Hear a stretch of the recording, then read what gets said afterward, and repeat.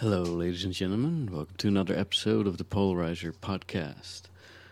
I got a very special episode for you today.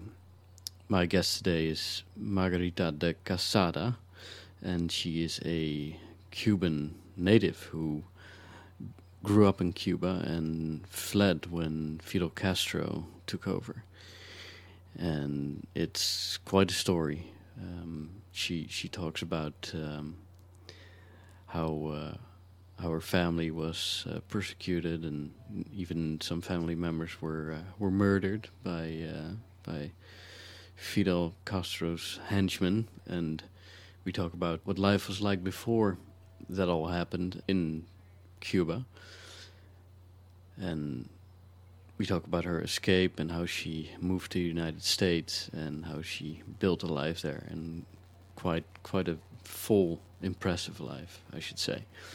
So it's a very cool, very cool episode, one that I've wanted to do for a very long time, and I finally got to do it. So I'm very grateful for that. Very special, and I think it's important that this story is recorded and told as much as possible, especially since some people seem to be getting the idea in their head that communism wasn't all that bad. So if you think that, this is a good podcast to listen to. Maybe you can educate yourself a little bit. But first, I'm gonna thank our sponsors that make this show possible. First is Amazon. If you do your shopping on Amazon, like most people these days, a lot of people, especially with the whole COVID thing, people order things online. If you shop on Amazon, you can go to thepolarizer.com and click on the Amazon link. And if you land on Amazon through that link, through our website, it will send us a little kickback every time you order something. It doesn't cost you anything extra, but and it comes out of Amazon's end. So you can do your regular shopping and you help this podcast out a little bit. So that's good. The second sponsor is Allert. That's ALLERT. And it's an app for people with food allergies who are in countries where they don't speak the language. Even though there's probably not a whole lot of traveling going on right now. I mean, this whole COVID corona thing is going to be over someday. And if you have a food allergy, you probably can wait to travel around, get out the house, maybe visit a different country. What this app does, it's an iPhone app. It generates allergy card dynamically. So you pick one of the 14 most common different allergies. You select, I don't know why I messed that one up. You select one of the 14 allergies in the app, which cover 95% of all allergies that are out there. It's 95% most common allergies are in there. And then you select one of the 44 different languages in there. So if you're allergic to peanuts and dairy and gluten, you select those three things, and you then select the language you wanted the allergy card to appear in. And you press the button and it generates this allergy card for you. It's really handy if you travel around and you're dealing with a food allergy. It's a great tool. I use it personally all across Asia. I'm allergic to dairy and peanuts, which can be quite a challenge in that corner of the world. And this app helped me out greatly. So check out Allert on the iOS App Store, ALLERT, or visit alertapp.com for more information. This show is also brought to you by Onnit. Onnit is a health and fitness juggernaut dedicated to delivering total human optimization to its vast consumer base of athletes, thinkers, fitness gurus, and entrepreneurs. Through a wide array of products and supplements, Onnit combines cutting-edge science, earth-grown nutrients, and time-tested strategies to help people reach peak performance. Whether you're climbing mountains or biking down them, building businesses or closing sales, chasing personal records in the weight room, or running a marathon, Onnit is the brand you want to have in your back pocket. As one of the fastest-growing health and fitness companies in the world, Onnit refuses to bring anything but the very best to market. Whether it be energy bars, protein shakes, creatine, or their flagship product Alpha Brain, Onnit's diverse lineup of products and supplements are backed by science and research. You can save up to 10% of your total order by visiting onnit.com and using the coupon code Polarizer. That's onnit.com, ONNIT.com, ONNIT.com, and using the promo code Polarizer, POLARIZER, or click the link on our website on the polarizer.com. And, you know, with this whole quarantine thing, you can take it two ways, man. You can either come a fat ass out of it or a fit ass. So order some good exercise gear. You don't need a lot of space to lift some weights, to swing some kettlebells around. So get that stuff from Onnit and, make the best of your time, you know. You don't have to drive to work anymore now because you're probably working from home. And use that extra time to get yourself in shape. Now's the time to do this kind of stuff. Onnit.com, promo code Polarizer. And if you go to thepolarizer.com, you can find all the show notes and more background information and photos behind every episode. And you can also sign up to the newsletter there. And if you do that, you will never miss an episode because I will send you an email every time a new episode drops. So, thepolarizer.com. And all that stuff, man. All right, that's it. Enjoy this episode with Margarida de Casada.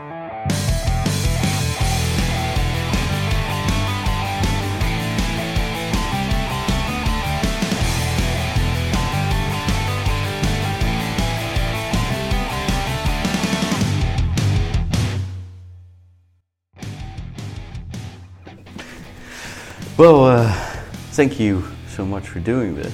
Yeah, I've been looking forward to this a long time because I've heard your story before, and I think it's an important story to record and share with the world, but also for our family, and So I'll just start at the beginning. You were born on Cuba in what year?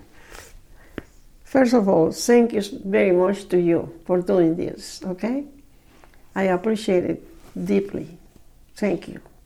Yes, I was born in Cuba, yes, in 1926. So this year I'm going to be 94. 94 years young. Young. I wouldn't say not 94 years young, but yes, 94. And I love my life, even when I have been through difficult times, my family and I, not myself only. But I love my life.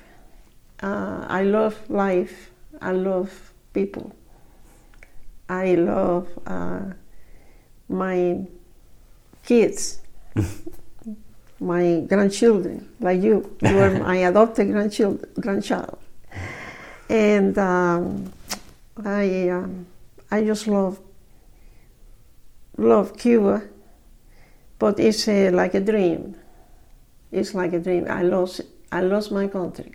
We lost our country to communism, and I love America very much. I'm a proud American citizen. Okay, so you were born in 1926. 26 in Cuba, and you what kind of what was it like there? I have no idea of that. First of all, not 1927. That's for me. That's kind of I've only read about or seen movies about that last time. Century. Yeah. I was born last century. Yeah. But you grew up on a farm, or no. Or I grew up in the city of Camagüey. Camagüey was one of the most important cities in Cuba. There were a lot of outstanding people there, and there were a lot of businesses, a lot of cattle business too. Very rich province in that. Very families who descended from patriotic men and women who had been fighting for the freedom of Cuba when Cuba belonged to Spain for 400 years. Okay, and good schools, good doctors, good, very outstanding people, very educated people. so it was like a successful big city, basically. Yes, yeah. Okay. The second largest city in Cuba. After Havana? Or? Mm-hmm. Okay. And you grew up there in the city with your parents? And yes, I was the only child for a long time. Okay. And my parents focused a lot on my education. My mother and father supported me and made me study music and going to school and having good grades, etc., etc. All that intelligent and good parents want for the children. Right. And they were. My father was a professional. My mother was not a professional, but in those days, mothers were at home mostly taking care of the children, but she had an education too, of course. Okay, what did your father do? My father was an engineer. On his degree was on an engineer on agronomy. Agronomy. It has to do with farms. Like agriculture? Agriculture. Okay. Agriculture. Yeah. Agriculture. He was an engineer and in that, and he was very, very good in that. And he was, in some occasion, he was the representative of the whole province of Camagüey in 4 years, while every 4 years the government changed. Either they were elected again, just like here, mm-hmm. or there was somebody else elected. And when this president was elected, and I couldn't tell you right now, I don't remember which one was the president, but he was elected, and he wasn't running for it, but they chose him because of he was known as good in what he did. Okay. And so he was elected to be the provincial, secretary of the agriculture in Camagüey. Okay. Okay, and you grew up there with your parents, and you went to elementary school, and then, oh yes, I went school. to the government wonderful schools, and also I went to private schools. Oh, okay. Mm-hmm. And okay, so you went to elementary school and then high school, and oh yeah, oh yes, and high school, yeah. What was life? What was it like? Because when I went to high school, it was in wonderful. 2001. I'm sure it was different then. Yeah.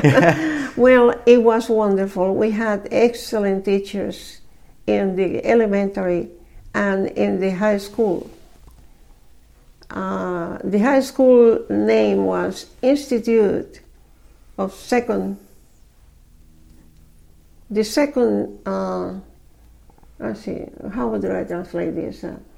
It was not translation of high school. It was an institute of second. Like the second part of the. Or your basic education. Okay. And it was 5 years. Okay. It was 5 years, and you could choose the last year or not, because the last year was based in whatever you chose to do. If you wanted to go to a career at the university, you could choose the 5th year, something like a preliminary base knowledge or base studies in what you were going to do at university. Yes. Okay. Okay. And which direction did you go? No, I thought about I love to be a diplomat, but I thought, no, it's too long. I just want something fast that I can go ahead and start working, because I was looking forward to be independent and work. And Armando, my husband, my fiance. When did you meet Armando? Armando and I met when we were 11 and 13 years old. Oh, wow. In my home. The family visited for Christmas, and it was a family we knew, my parents knew. And they have 7 children. Wow. And Armando was the 4th. And that night we met. Mm. And we kept friends forever. And we used to go to dances together. He would invite me, or I would invite him. I had a lot of friends, lots of friends. No, just friends, you know. Yeah. And we the last time that we engaged in going to celebrate the carnivals. Oh, yeah. We went to a lot of dances together, because he invited me. He said, do you have compromise with this? No, I don't. Okay, would you like to go with me? Yeah, sure. And we started going to those dances for the San Juan, means Saint John. And it was the name of the carnivals. We celebrated the Saint John in June the 24th, but all June from the 15th was carnivals. Okay. A lot of fun. Like a whole week. A whole week. A whole 2 weeks. 2 weeks. And at the end of the San Juan, we found out we were in love. So, you know, and then my daddy said that my dad, my mom, they told us, don't talk about wedding until you finish school. There's no wedding until you finish school. You want to get married while you were still in school? No, I understood that. Yeah. And I thought it was a good idea. He was going to school too. But you knew right away that this was the one. This was my soul. Oh. Yeah. Oh yeah. We knew each other. We talk. We knew each other so well, you know. And we got along so well always, because I think it's because we had a friendship before. Yes. And I remember some people I know that sometimes have done that too, having a friendship before. Yeah. Yeah. Yeah. Mm-hmm. Yeah. Well, and then you finished school, and then. Oh yes, I finished school. I graduated from the 2 years community, Cuban American college. We had a Cuban American college that they taught us in English and Spanish. And I chose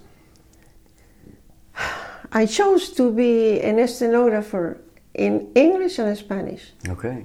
Because I knew that knowing English, and I had been studying English since I was 10 years old, privately.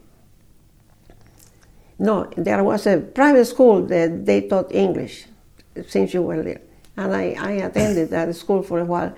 But I loved to read in English, and I loved to have American friends. There were some American friends. In Cuba they were, because Cuba had a lot to do with the United States, and the United States with Cuba. Yeah, it was a good relationship back then. Huh? Yeah. Yeah, and I loved to attend that school that they were teaching me English, all the subjects in English and Spanish. And my teacher there was an American, beautiful, wonderful lady whose husband was in the campaign in Italy. It was during the Second World War. Oh, wow. Already. And she encouraged me to come to the United States to go to school here. She encouraged me. And she had a little boy, and she was teaching English because his dad and mom, they were running that Cuban American school. For 50 years they had not been there for 50 years, but the school had been there. When the communists took over, of course the Americans had to go. Yes. And they put their own people there, and brainwashing the children and all that stuff. Well, how old were you when that started happening? Like how did that go? Well, when I was attending that school, of course we had not gotten married, and then the war finished in 1945, and I came to school in 1945. Okay. And Armando came in 1945, but before the war was ended. He went to Georgia, Middle Georgia College. Okay. In Cochran, Georgia.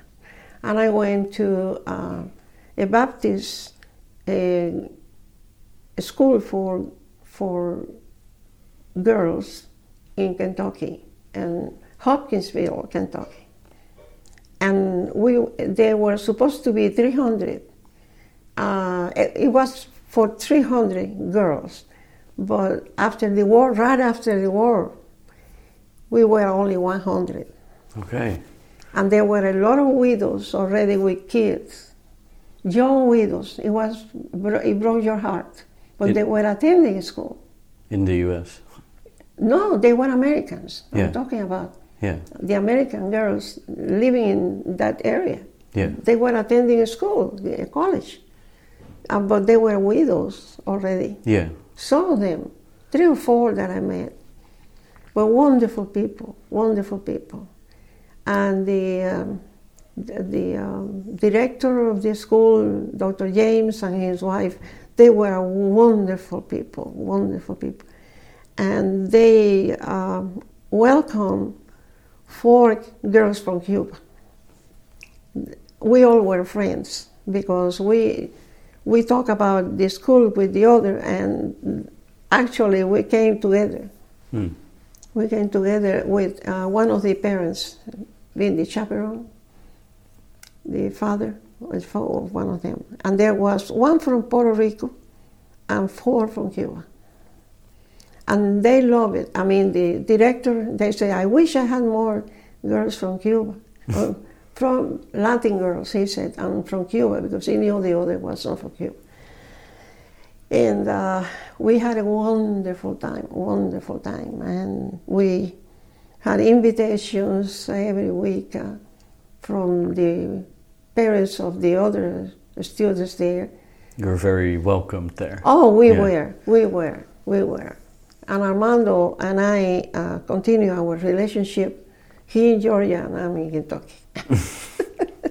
Did you visit each other in the US? Yes, and for Christmas he went to visit. Oh.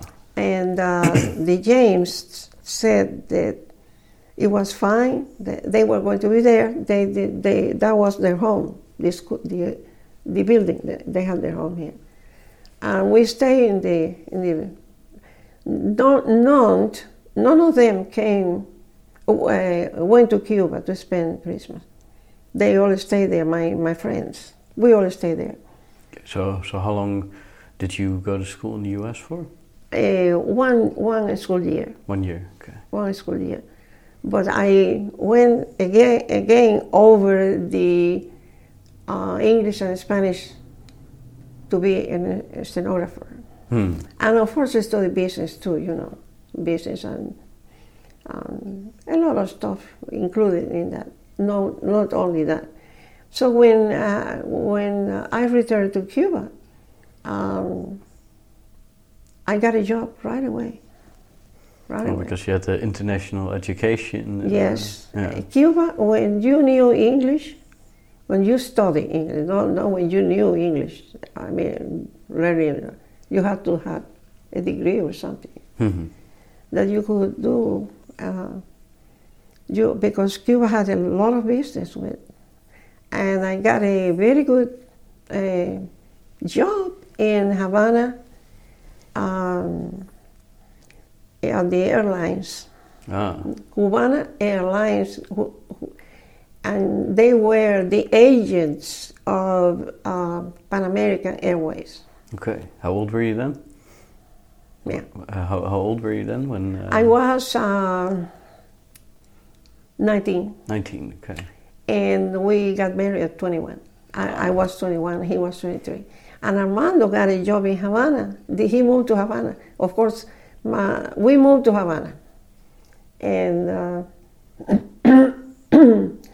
Armando moved to Havana, you know. And he got a very good job with an American company, the Eagle Corporation, and they sold electric items. And there was a representative in Havana for that company. Oh. And he hired Armando because of his English. Okay. And Armando was the one who took care of the mail, and he went out and sold, and he got a good percent out of it. And we had 2 good jobs there. We loved it. Oh. And then we had a good time. We got married in Havana. So life was good, and We got married in Havana. And what kind of city was Havana? Like, is it? Could you compare it to any city you know, or? Havana? Yes. Yeah. We had beautiful buildings. We had the Capitol. It was exactly the Capitol in Washington. Okay. Exactly. The Constitution was close to the American Constitution. See how close we were. Oh. Because when Cuba became free from the Spaniards in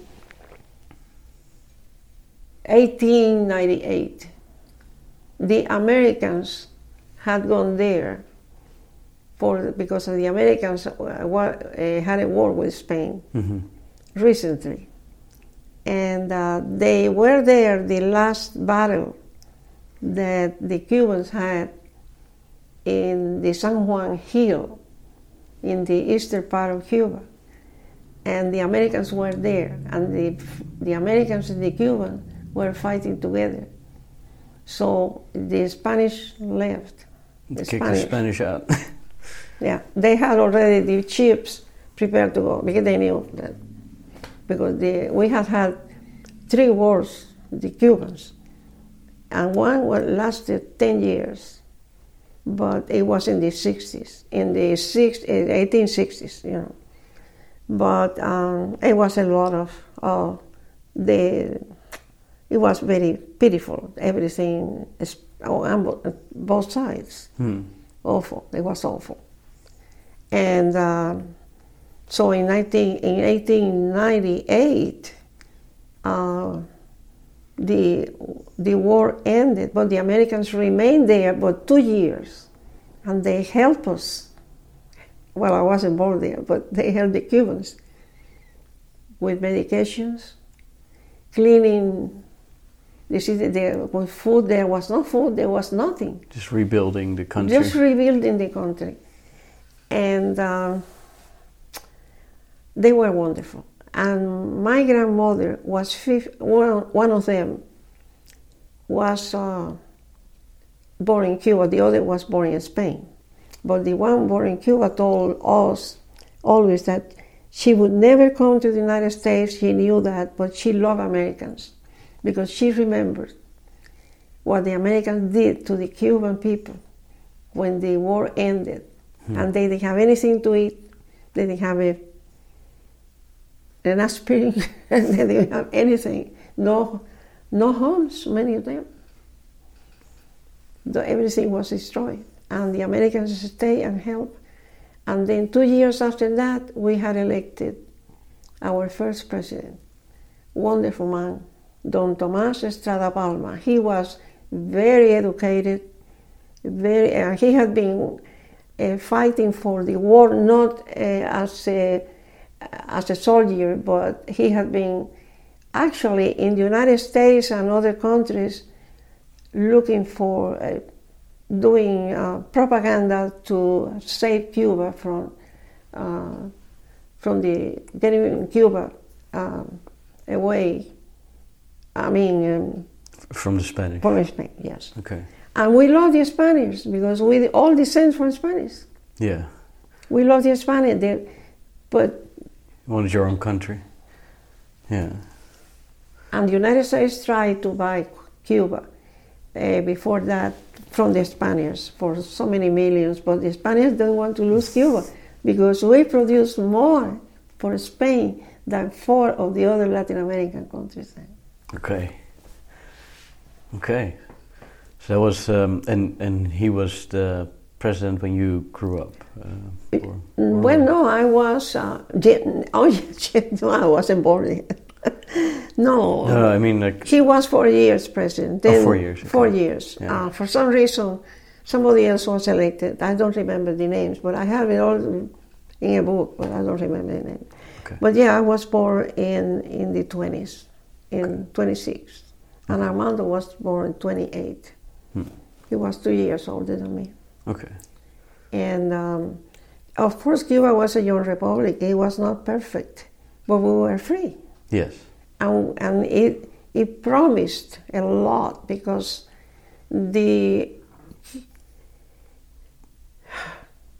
Cuba was such a wonderful land that if you threw a seed in your backyard like that, it would have a plant. Yeah, it was just perfect. Everything perfect. To grow anything. And then we ended up that Cuba exported food. Cuba exported for sugar, a lot of sugar. And the United States bought the sugar from Cuba, mostly. But, even the year that, the year before that the communists took over, it was the year that Cuba sold more sugar than ever. And the economy in Cuba was up. Great. I remember we were at the ranch because I'll tell you why we ended up at the ranch. And yeah, you had a ranch. Well, my Armando's family, they had ranches. That was in Camagüey. Important people, judges and lawyers and doctors, they would do they had a career, but they had a ranch or two, because that was what Camagüey was so great, so rich. There are a lot of cattle, a lot of everything there. But the whole Cuba was like that, but Camagüey especially was. Okay. So yeah, we were in Havana 3 years after we got married. We loved our jobs, but we wanted to have a family, and we didn't know what to do. And he was offered. His father said, "If you want to take, you'll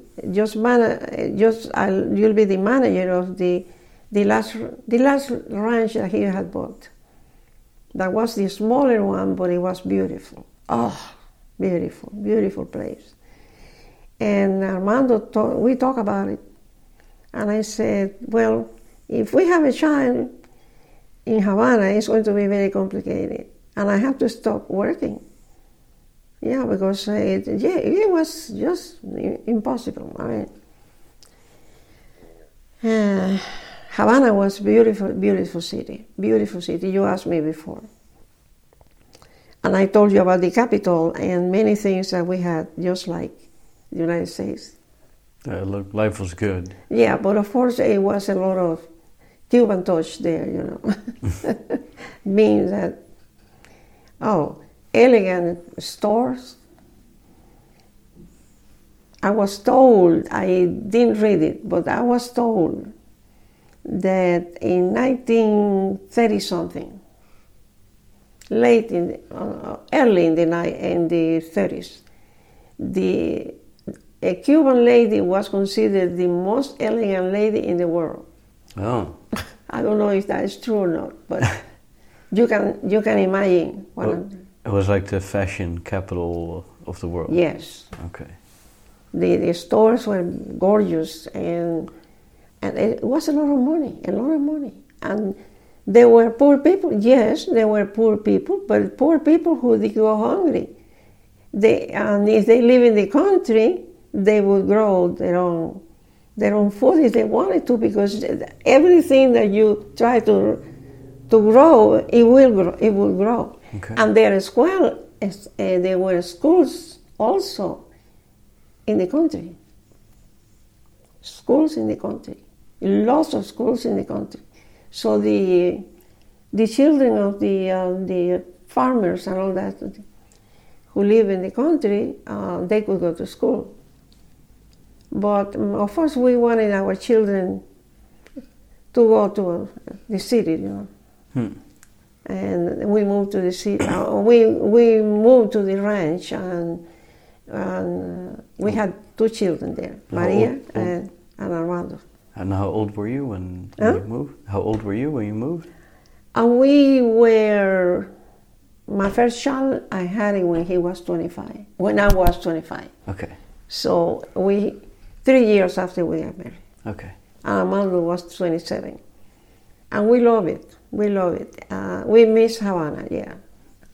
And my mother and my family stay in Havana, but my little brother that was born 12 years after I was born, and he's the one who was killed. He died fighting for Cuba. Oh. And when the communists took over, before they took over, no, I'm sorry. When the communists took over, there were several times that there were little invasions from outside trying to fight, but they were betrayed most of the time. So what happened when that happened? Like when we were in Camagüey already. Okay. Already living in Camagüey, because we had been in the country, in the ranch. Mm-hmm. We have been. I was 6 years in the ranch. Armando stayed there, but he would go and come to the city. We have a very wonderful house in the city, and I started working. And my mother would take care of the kids, and of course we had some help also. And but I got a wonderful job in the railroad, in the offices. It was huge, a beautiful building, and it had been a British company, and I think it still was a British company. And of course, I work taking dictation from the manager and all that stuff in English and Spanish, because that's why I got the job. Yeah. Yeah. And we stayed there when Castro took over. Okay. We were already living in the city, and Armando and Maria were going to the school that still was there, the American, Cuban-American school that started education from the elementary education and then college. Mm-hmm. Actually, I have a picture, I didn't bring it, but I have a picture when I graduated from there. I had it at home with my father, and I graduated with all this stuff on. And I love that school. And it was a Baptist school, but you attended the school, but you were whatever you were. I mean, there was freedom, yes, liberty. Until, that's another story. Yeah. Okay, so Castro took over. Oh yeah. And what started happening then? Like what? Well, were people afraid? Excuse me. Sorry. Were people afraid, or was? Yeah. Some people Can I get you some water? Believed that what he was saying was true. Mm-hmm. And we were unhappy with Batista. What did he promise? Like what was He saying? promised freedom for everybody, and we already had some freedom, but we were unhappy with Batista became a dictator. But he didn't touch anybody's money, anybody's religion, no. He just wanted to be there and be the one, because he loved to be the one who dictated and we didn't want him. But he was going to go, and we knew he was going to give elections. But many people got a little unhappy, or very unhappy with Batista. There were things happening when people didn't keep supporting him. There were some bad people in the government, in every province, and they did things that were very bad things. So people then supported Fidel. They wanted something else. Yeah, anything, and Fidel never said that he was a communist. Never. No. People say that I am a communist. I'm not a communist. And then, when he was already there, he said, I am a communist and I have been always a communist. Okay. Yeah. But we knew it, the way that things were going, because they started attacking religion, and you could not go to church because they were waiting the communists outside and they would beat you up. No. And they would destroy the churches. And the priests had to leave Cuba in 24 hours. Then, with the clothes they were wearing on and no papers or anything. And you were attacked. And I have been in one of them. Yeah, you told a story the other day of when you were in a... Oh, did I? Yeah. Yeah, can you tell that story? Like when you were in the church and they... Well, yeah, we had every year we had a march celebrating something, the church. September the 12th, it was usually the march to that church over there. And with the rosaries, and we prayed during... But at that time, we knew that something was happening, but I knew that we had to go. And I didn't tell Armando. He was at the ranch. And I was at home with my children, and my mother was there, but I didn't say anything. I just went with my neighbor. We knew, and we wanted to support that. But the militia was waiting every block with weapons, and our weapons were a rosary. But they have boom, boom, boom. Yeah, like. And when we got there, the priest said, gentlemen, to the militia, gentlemen. They were gentlemen, yeah. And please take off your hats and leave your weapons outside. This is the house of God. And the answer was, that was the altar, and the answer was ta-da-da-da-da-da to the altar. They shut up the altar. To the altar. And people started yelling, and saying,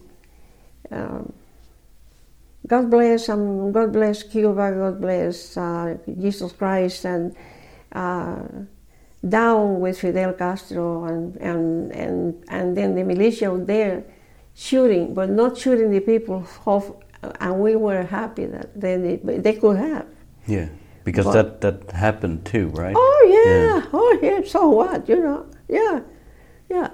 But they were shooting up like this, but people were running, and I remember that my friend and I went to the grass outside, and then we had 2 or 3 people over us because we were afraid of the shots. And people started running. Oh, that was awful. That was awful. Finally, people opening the doors in that street, so the people who were running from the church, they would get in the houses. People that were anti-Castro, of course. Yeah. Not everybody was anti-Castro. Only the low-class people and the communists. And low-class people, all the low-class people were with Castro. No decent person. After he took over, and they started doing awful things. Awful things, yeah. And we got home and very quietly and hiding behind big trees. There are trees very old on the road, and we, Angela was the name of my name, and we started. And then when we got home, my mother said, "Oh, I'm glad you're here." They said, "I heard something like shots," and I said, "Yeah, Mom, you heard it. You're right." There were a lot of shots, and then I told her, and she was terrified. "How did you get to go to that?" And I said, "If your husband knew, he would have allowed you to go." And I said, "Well, but he's not here. He's in the country. He's out, and he didn't know. I didn't tell him I was going, but he didn't. He understood. We were both against the regime, and we were doing things. Yeah. He was doing other things, but never kill anybody. No, they never. He and his brother never killed anybody. But they did to the Jeeps.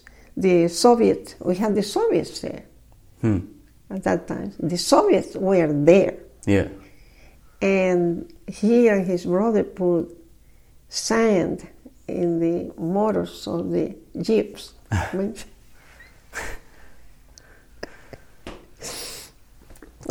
Yeah. To sabotage the cars. Yeah. Yeah, and then they put chains in the lights, in the connections with outside the city. In the roads, there were those lights, and they put chains there and cut off the lights. Okay. So they were really looking for them. Yeah. Causing a lot of. And there were a lot of friends who have already died in the firing squad. There were 20,000 people the first 2 years who were in the firing squad, killed in the firing squad. Wow. 20,000 people. That's terrible. And many friends. And then my brother was involved in one of the little invasions that came out, and the others surrender. They say, "Surrender, or we're going to go and get you." And he and the other boy, who was also a pilot, I had been a pilot in the Air Force. My brother was a first lieutenant, and very young, but he was first lieutenant in the Air Force, in Cuban Air Force. And they didn't like Batista, but they said that Fidel was communist. Yeah, Fidel so the alternative was Batista until he decided he said he was going to go. And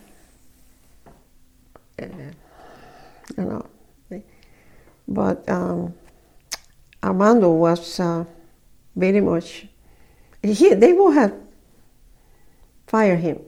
I mean, and the squad, the fighting squad, they would have killed him. Yes. Yeah, and the women, Berta, Carlos's wife, and me would have been in jail maybe 30 years. Oh wow. Maybe, or who knows? Yeah. Yeah, nothing good was going to happen. No. Yeah. They arrested me. One, at work. They went to work and they got a lot of people from work. So you were just at work and they arrested you?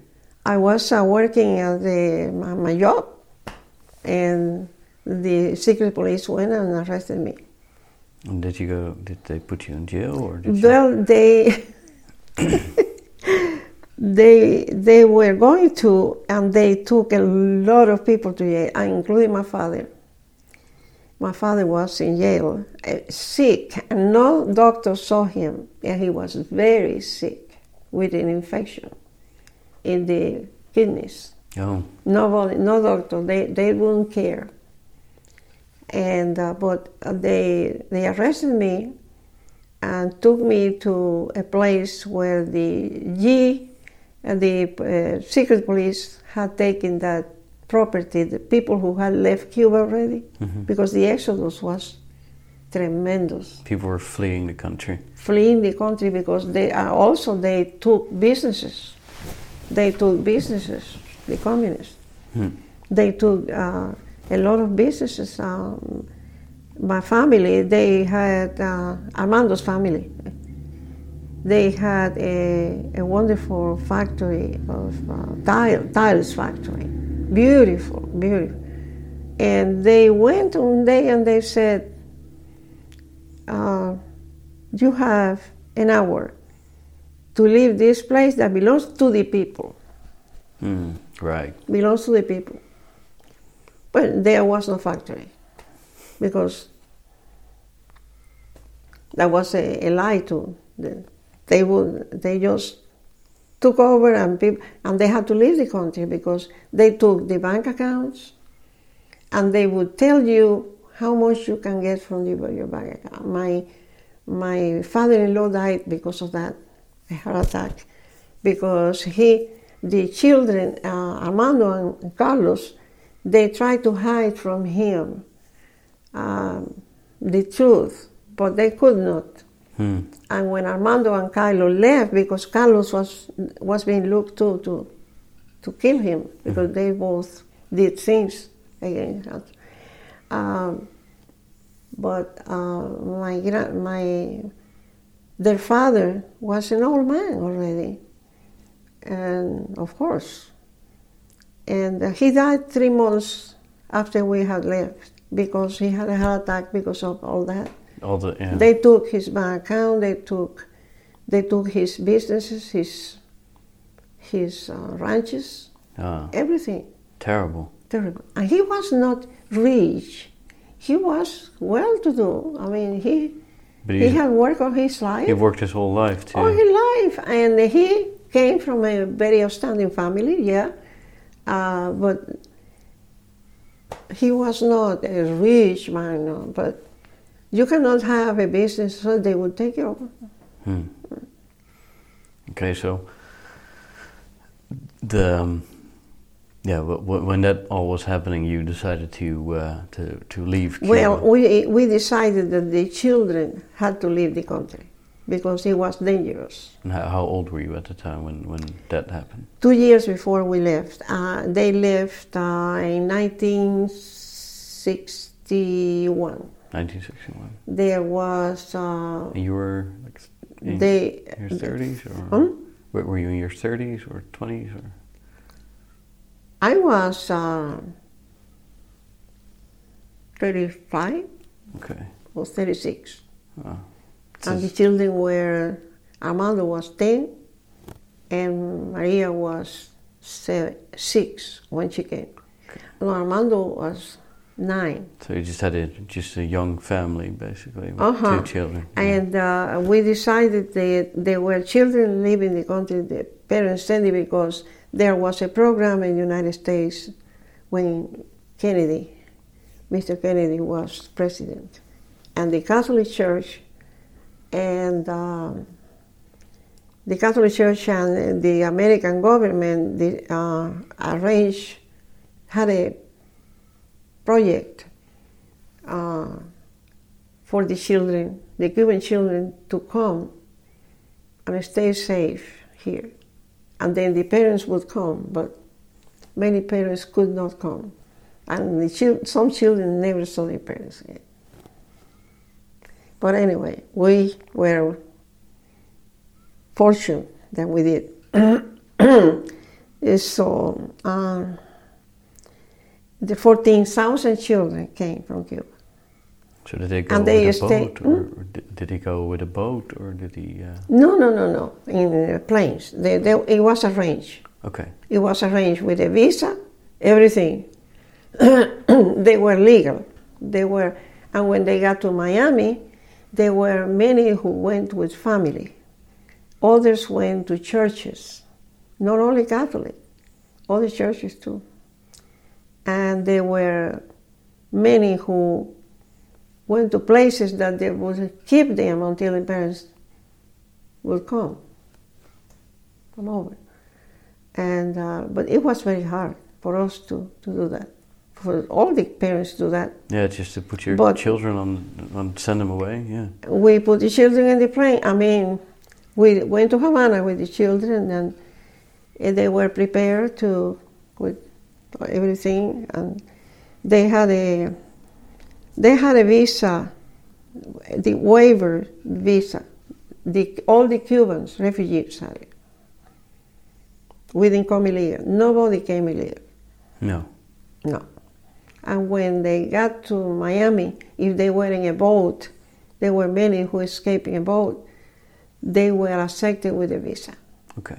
Because they were refugees. Yes. Yeah, they were fleeing an evil regime. Fleeing a terrible, terrible, terrible situation. So when you put your children on the airplane, there was a chance that you will never see each other ever again. And we never stayed with them until the very last minute, because the communists separated them and put it in a room. And if they had something of value, they would take it away before. And people who came by plane, refugees who came by plane, the communists would take everything, the rings and everything. Wow. Yeah.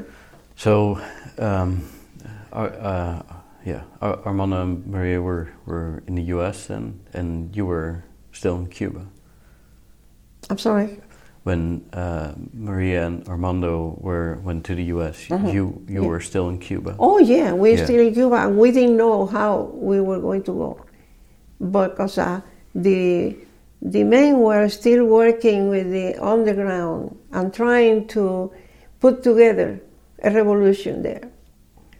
They had weapons hidden in the ranch, in a ranch that Armando was, and there were 250 men to be prepared for when the opportunity was just start this thing. But unfortunately, there was a lot of snitching. How it always happened. Yeah. And many of the ones who were included in that plan were in jail or already dead. But there were still some, and the weapons were under. We had a place in the ranch that we kept the tractor there. I mean, Armando kept a tractor there and a lot of stuff to work in the land. And they made a big hole there and put the weapons there. And the weapons were there. But after we came, there was a terrible storm, and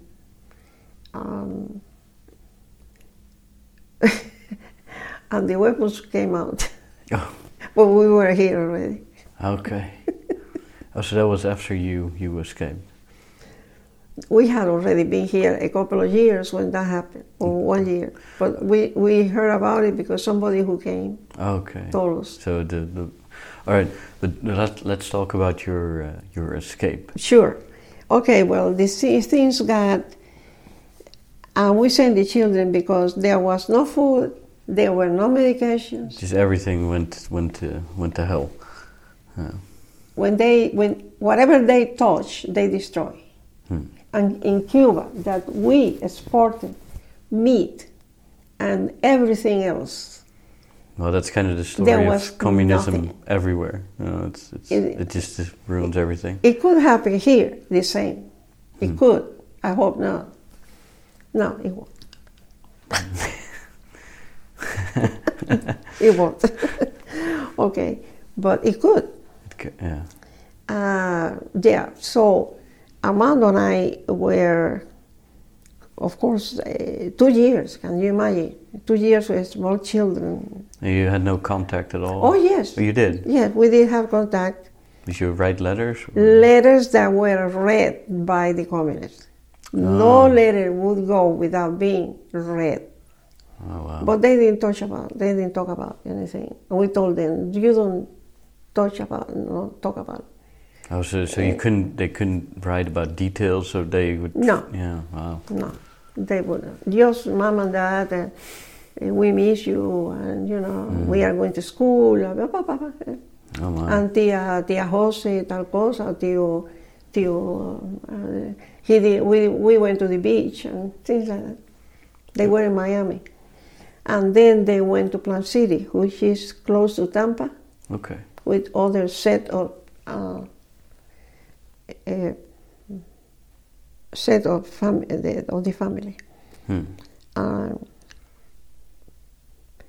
Okay, so we got to the point that Armando and Carlos were still working on the against Castro, and we all did. I went to a choir at the church, at the school. They had a choir, and they had sent the Americans already, but they led a choir of Cubans. Cuban people go there, and every week I became a member of the choir. But what we did, we had a machine in the back, and there was a young boy who made propaganda against Castro. Okay. And like they a printing press or something? Edito. They call it Dito. Okay. D-I-T-T-O, Edito. Is it like a press or yes, like yeah. They put the paper there and make copies. And then we were singing, but before we left, we got a bunch of it, everybody, and put it under the clothes. And then But then two of the poor boys went to jail. Oh, they found out. Yeah. And we had to quit the choir because they were watching us. Right. And my house was, they came to my house and got everything out of, Armando wasn't there. They were looking for him, but they said my name when they were looking for him. Anyway, so we decided, somebody told Armando, somebody who was in the, actually he was in the government, but he was very unhappy. He had been with Castro, but he wasn't. But he couldn't say it because... he had no choice, he was just trapped there. But he managed to see Armando and tell him, Armando, you have to go as soon as you can. They were looking for you. And Carlos. And he had some cousins who had already been apprehended, or some cousins who had to even swim to the base in the southern Cuba, the Guantanamo base. They had to swim and get to because they were looking for them to kill them. Cousins, Armando's cousin. And there is a lot of sharks there.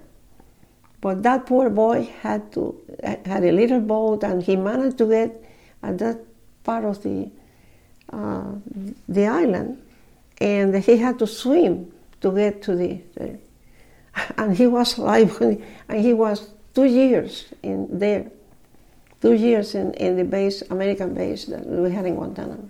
Oh, wow. Then we saw him in this country, and his wife was still there, and his children in Camagüey. Anyway, Armando said, we have to go.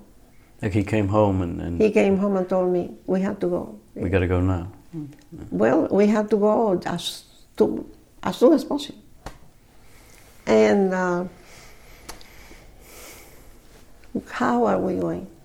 We could not fly because if they were looking for him, we could not fly because they would check on us. And all the airports. Apprehend. No. But besides that, there were no flights. Porque Fidel sometimes cut the flights whenever he wanted. We had flights, or sometimes, of course, the flights were not Cuban planes. It was American planes, but the government of this wonderful country sent the planes. When Fidel said, yes, you can send it. Otherwise, said, no more. They controlled the airspace, and Okay. So we had to get another way, and we thought about getting a boat, like many other people did. But that was very dangerous too, because we were not in Havana or close to the stretch of Florida. We were in Camagüey, which is pretty far. Okay. Because the island is like this. It's like a long This island. is Havana, and then it goes like this. Yes. So from Camagüey, it would be a long to get to Key West or to any other of the islands in the Caribbean, but so you're very far away from. Very far away. And also somebody was finding out for them, and they might have to kill somebody, a guard, and they say no, neither one. They don't want. They say no. We are not going to kill anybody to live. No, no. The Lord will help us to find another way. So this guy who was married to Armando's sister and Carlos' sister, he was from Mexico, but he was Mexico never broke with Castro, never. And this guy was not with Fidel, but he was in Havana because he had a business in Havana. And they respected him because he was from Mexico. He was from Mexico City. Very educated person and very nice. And so he lived in Havana and with Armando's and Carlos' sister, of course, and 2 kids that they had. And he knew people in Havana because he had a business. And he went to Camagüey and said, I know how. I have met somebody who is had to do with a person who, he had a connection in Havana. And we went to Havana. And my mother, we told Mama, you cannot come. It's going to be very risk, a big risk for you to come. Mama was not old. She was in her early 60s, but we were going to 4 of us, whatever happened, And we went to Havana, and we met the people, the Cuban family who had a son in Montreal who was a singer. And he got a visa, a Canadian visa for his family. And they were going to go in that boat. That was a cargo ship, but the government knew because a Cuban government had business with Canada and England and many other countries, And so they were going to go to Canada, and they had a visa, Canadian visa. And we met them and they were eager to help us. Yeah. Help us in not knowing that we were there, and but then something happened, and it didn't work. Okay, I don't remember what it was with the connections. So the plan just fell through. Yeah. Okay. And you had to pay the captain. You had to pay. He had to be kept $5,000 or $10,000, Mm-hmm. and we didn't have it. But there were the underground movement had it. For some reason, they had it. They could get it, and then suddenly, the 2 weeks after that, or something like that,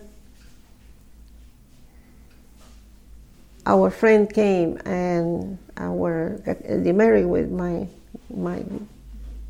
sister-in-law, and he said, "I think this time we have it. So let's go to Havana again."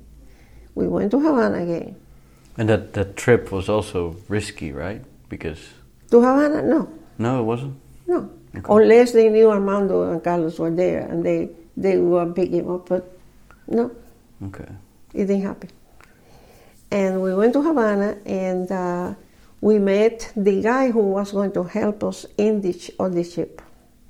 And he was the chief of, he was British, but his mother was from Spain. And he spoke Spanish, which we didn't care because we spoke English. But Carlos and Berta, they didn't speak a word in English. So they spoke Spanish with the guy. And he was Charles, what's his name? Charles. And he was the nicest guy. And he knew the family that was going to be. When every time he was in Havana, he would go and visit with them. And they were friends. And so we met him, and we agreed the day that we were going to go to try to get in the ship. That was very risky. So there we were, and next day we needed to be at the place where the cargo ship was. And we had to dress up, and those were the only clothes that the clothes that we were wearing on were the only thing that we were taking. Nothing everything else. Behind. Yeah, because we were supposed to visit the captain, have lunch with him, and with the Canadian consul. And it had nothing to do that we went to, well, the ship was going to Canada, but we didn't know where the ship was going. We didn't know. And Charles told us at what time, and we were there. We were waiting for the people who were going to take us to where the ship was. And no car. Whoever it was got very much afraid. And so two friends, and the husband of my sister-in-law's husband, the Mexican, and a guy that was from Cuba, but he was the agent of the British insurance company for ships.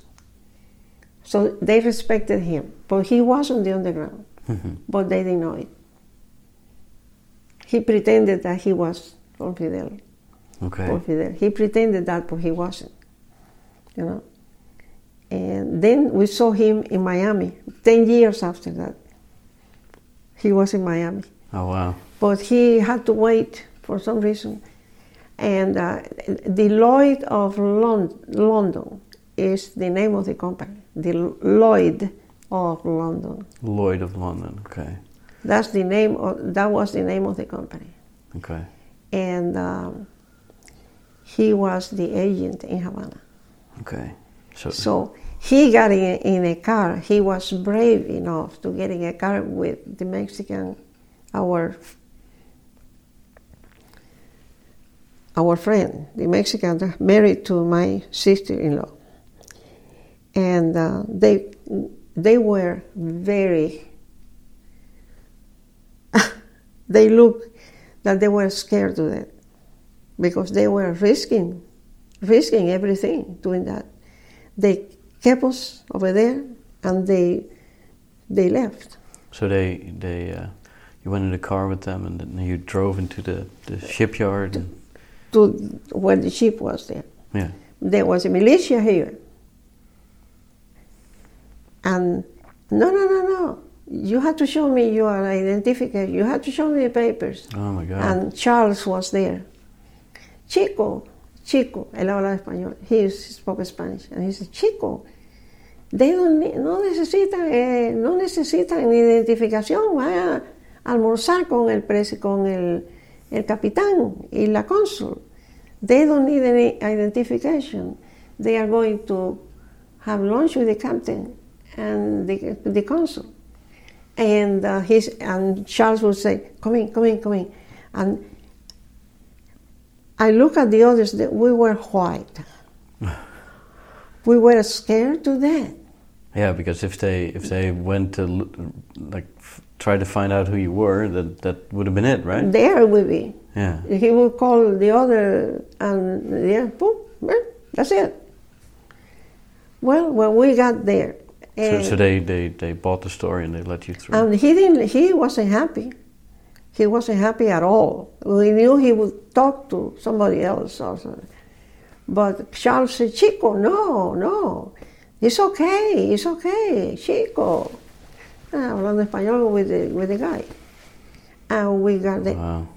There were some Chinese on the deck. So you went on. You went up to the ship. To the ship. Was it like a container ship or something? Yeah, we are there now. Okay. Okay. And the Chinese, we were working, carrying big packages and all that. They were there. The workers on the ship. Yeah. Cuban Chinese.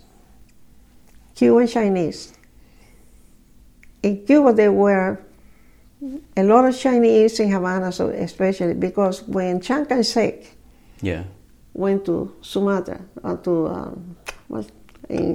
Taiwan? Taiwan, Yeah. in español is Sumatra. Oh, really? Yeah. Oh, that's interesting. Sumatra, sí. In Taiwan.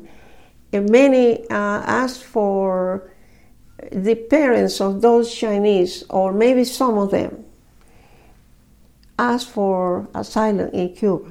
Really? In other countries too. And Cuba gave asylum to those. Interesting. I didn't know that. And when they told us, and they knew because they heard all the conversation, and they said, coge por aquí. The Chinese speak Spanish very funny. And they said, coge por aquí, come this way.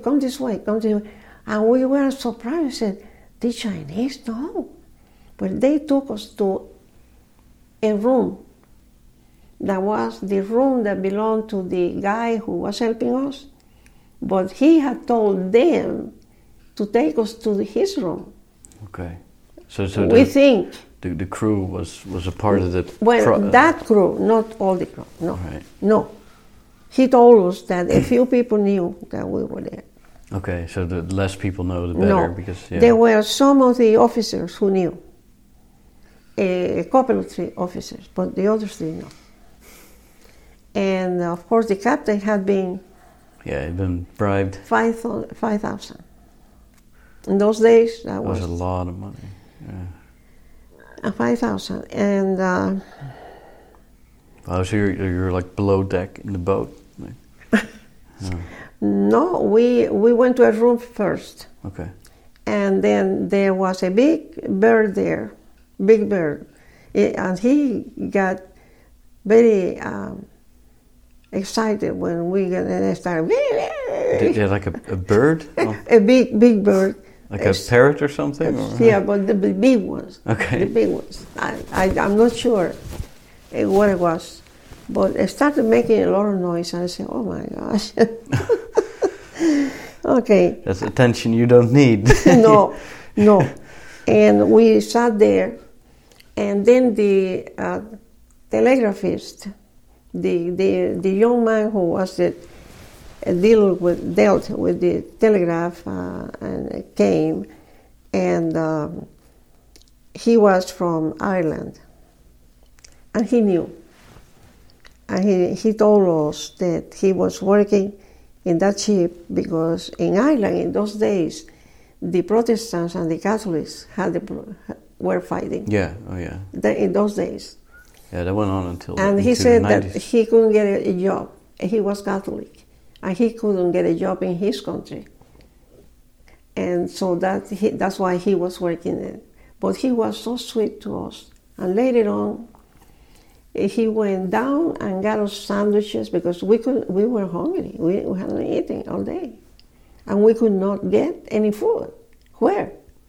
Besides, the food that they sold around there was only for people who came in the ships. Okay. For the officers and all that. But if a Cuban like us went to get a sandwich, they said, no, we don't have it. Mm. There was no food. Wow. But they had food for those. Of course, we could not go either because we were not getting down and going where, But he went and got us sandwiches, and that was all the food that we had for a couple of days. And was this while the ship was still in the port? Still in port. And then Charles came to see us, and they changed us. They took us to another place, and there was a night that we had to crawl on the deck to go to another place, like in the movies. And this was while the ship was still in the port? In the port. Okay, so how long were you? Okay. Were you on the boat? We were on the ship. We got that evening.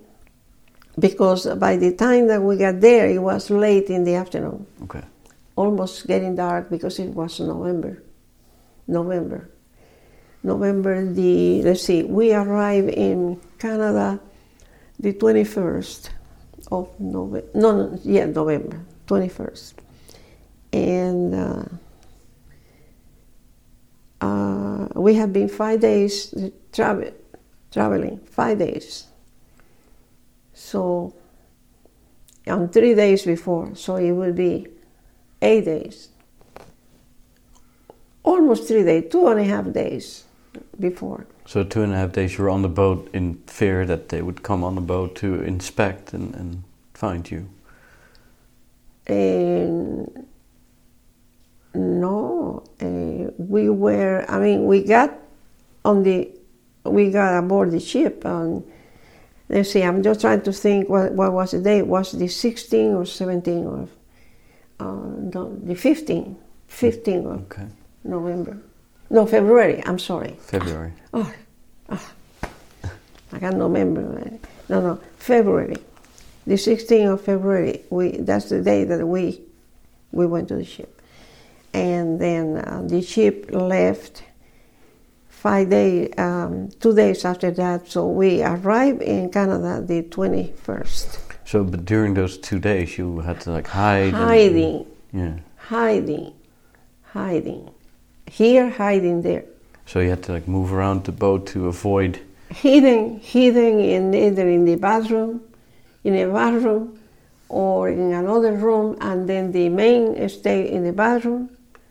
And the girls, Charles moved us to a room, and we had the way to take a bath, she and I, but none of the others knew.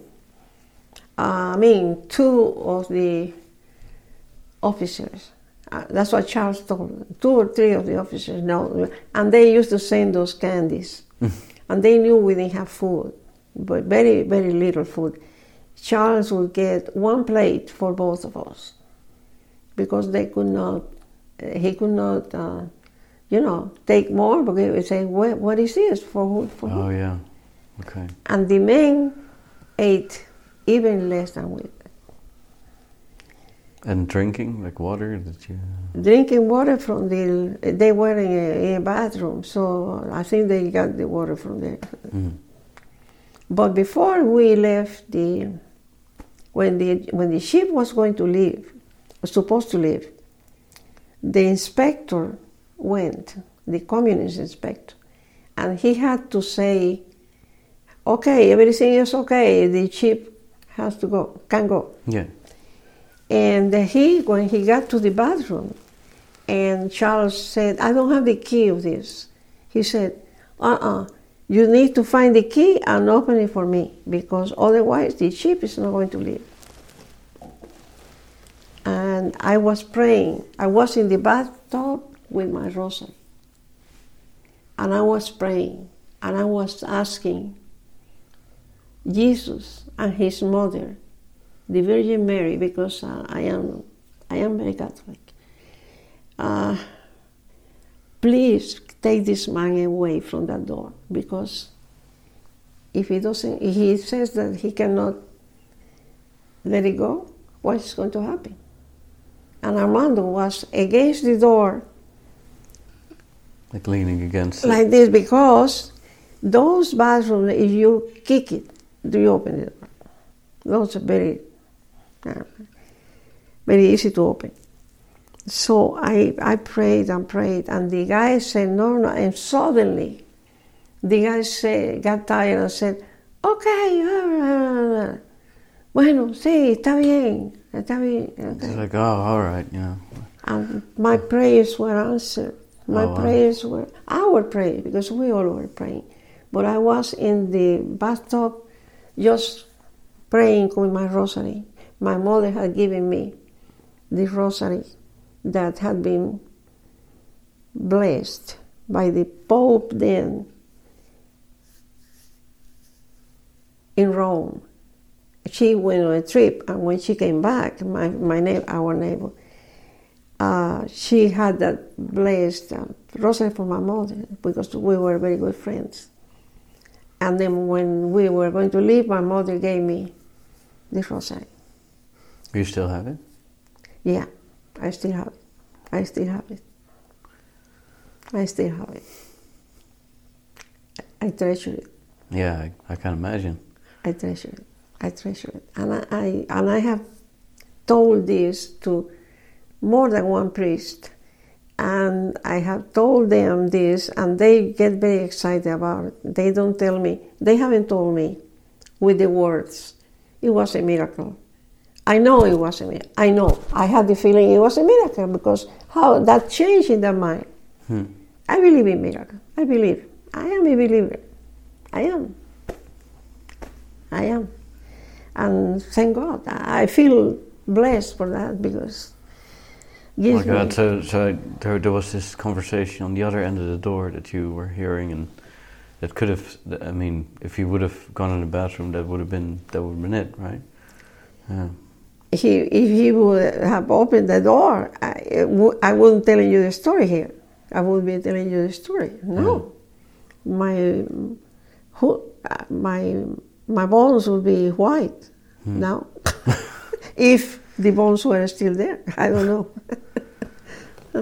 Anyway, well, finally, I was, when we left, there are 3 miles that from Havana, from 3 miles by law, when you cross this, I don't know if you know this, the ships, after they go the 3 miles from the country they're in international water. International water.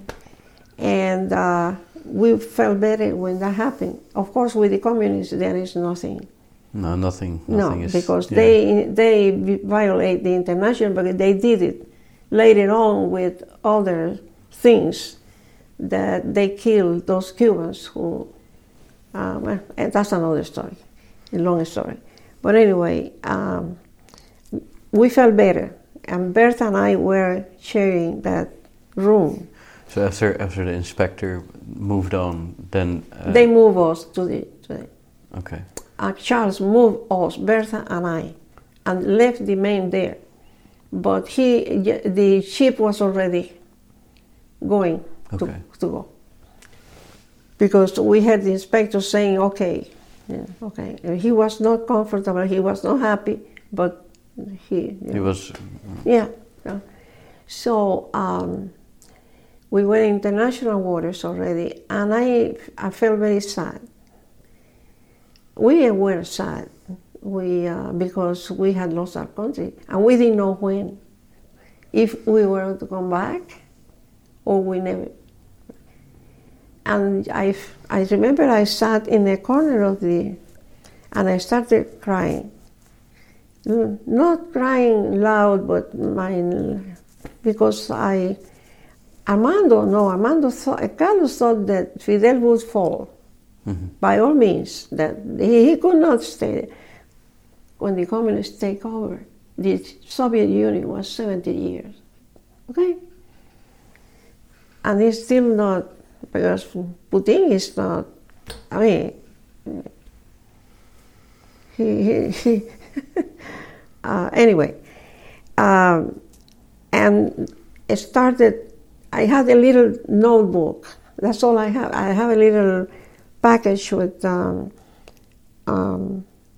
toothbrush and my passport and Armando's passport and a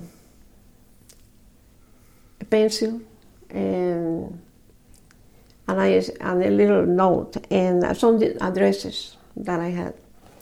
And some words started coming to my mind and music in my ears. And I started writing adios. So you wrote the music for... I wrote the words. And part of the music in my mind. I finished in Canada. Mm. And I'll tell you about that later. So you were, for those who don't know, you're a classical guitar player and with several published CDs. I didn't mention before in my education. I didn't mention that.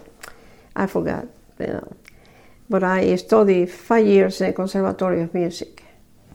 I studied music and piano, and I studied guitar, piano, voice, solfeggio, theory of music, and history of music, and all that. 5 years in Conservatory in Camagüey. I forgot to tell you that when we were talking about education. But I'm back to the ship now. And I started writing that song. And during the next days, we had plenty of time to write songs or do whatever, because 5 long days. And we saw the lights of Key West, the lights of in Virginia, the Frankfurt, whatever the name, I don't remember the name, New York, and we said, oh my God. But the ships that came from Cuba were not allowed to stop by law. The American government would allow any ship from Cuba to stop there unless they had problems, any problem. So we saw, Bert and I saw it, and I said, oh my God, it would be so easy. But then we got to Canada, and the ship was going to get in the St. Lawrence River, okay, and go to Quebec. We found out through Charles, that we were going to Canada, because we didn't know where we were going. Okay, wow. But Charles told us, no, this is going to Canada. But the St. Lawrence River was frozen, and the ship could not get in St. Lawrence. So the ship had to keep going. And we went to the north of Canada, the St. John's, up there, almost next to the Eskimos. All the way up north. All the way north. That's a different kind of climate. Yeah. And what we were wearing, that was not proper for No. that. It was proper for Havana, but not for. And it was pretty chilly Havana in February, but Not North Pole chili. You have to apologize. I have to apologize to you. It was November. I got February because we entered to this country in February, but this was November when we escaped. November. Okay. In November 21st is when they killed President Kennedy. Okay. November. That's the day that we had arrived to St. John's. Really? Wow.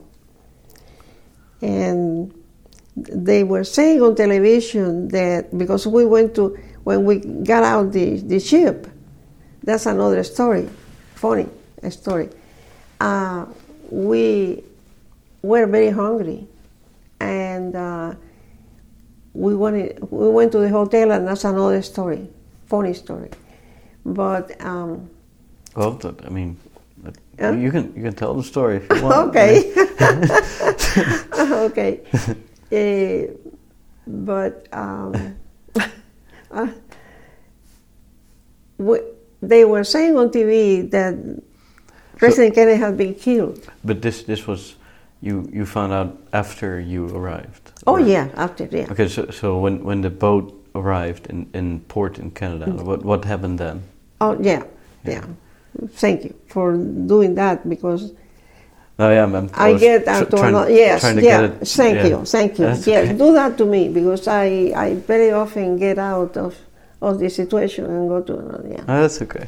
Well, anyway, yes, we got to St. John's. Mm-hmm. Charles comes and tells us that we are St. John's, and but St. John's, the ships, the way they got there, they were like, you got out of the ship and you, it's not that there was water everywhere, it was like places where the ships got in, like, I don't know.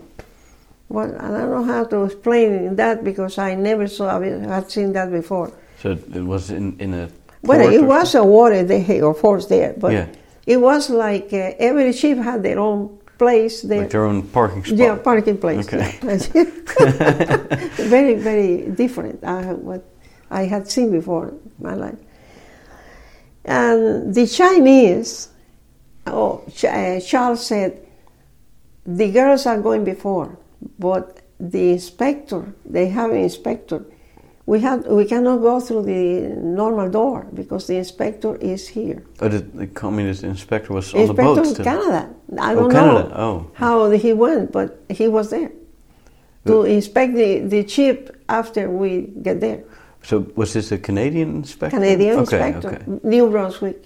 Yeah, we were in New Brunswick. Okay. St. John's and New Brunswick. And she said, so I cannot let the inspector to see you, so because I don't know what he has in mind. Yeah, And there's a chance he might say, "Oh, you go back." yeah, because I never did it before. They said that they never sent a Cuban before because Canada had business with Castro, but as far as sending people back, they didn't do it. Okay. But we didn't know. Didn't know. Yeah. So Bert and I had to get out through the ropes that the ship had. Those ropes. Oh wow! That tied the ship to land. Yes, and guess who helped us? The Chinese. Help both of us. Okay, so you like went down. Yes, yes, we. You climbed down the ropes. Wow. And then there were the family, the Cuban family that was in the ship that had given us, sent us, no, we haven't seen them, but they had given us a couple of covers because they knew we were cold. Yeah.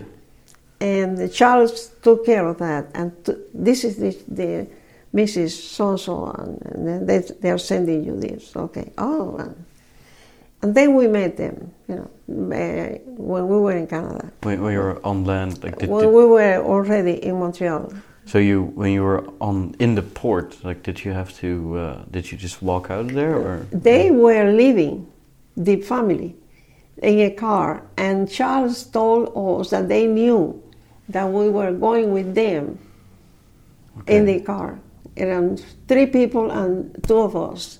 And there was only one inspector there, an old man, an old gentleman, very tall.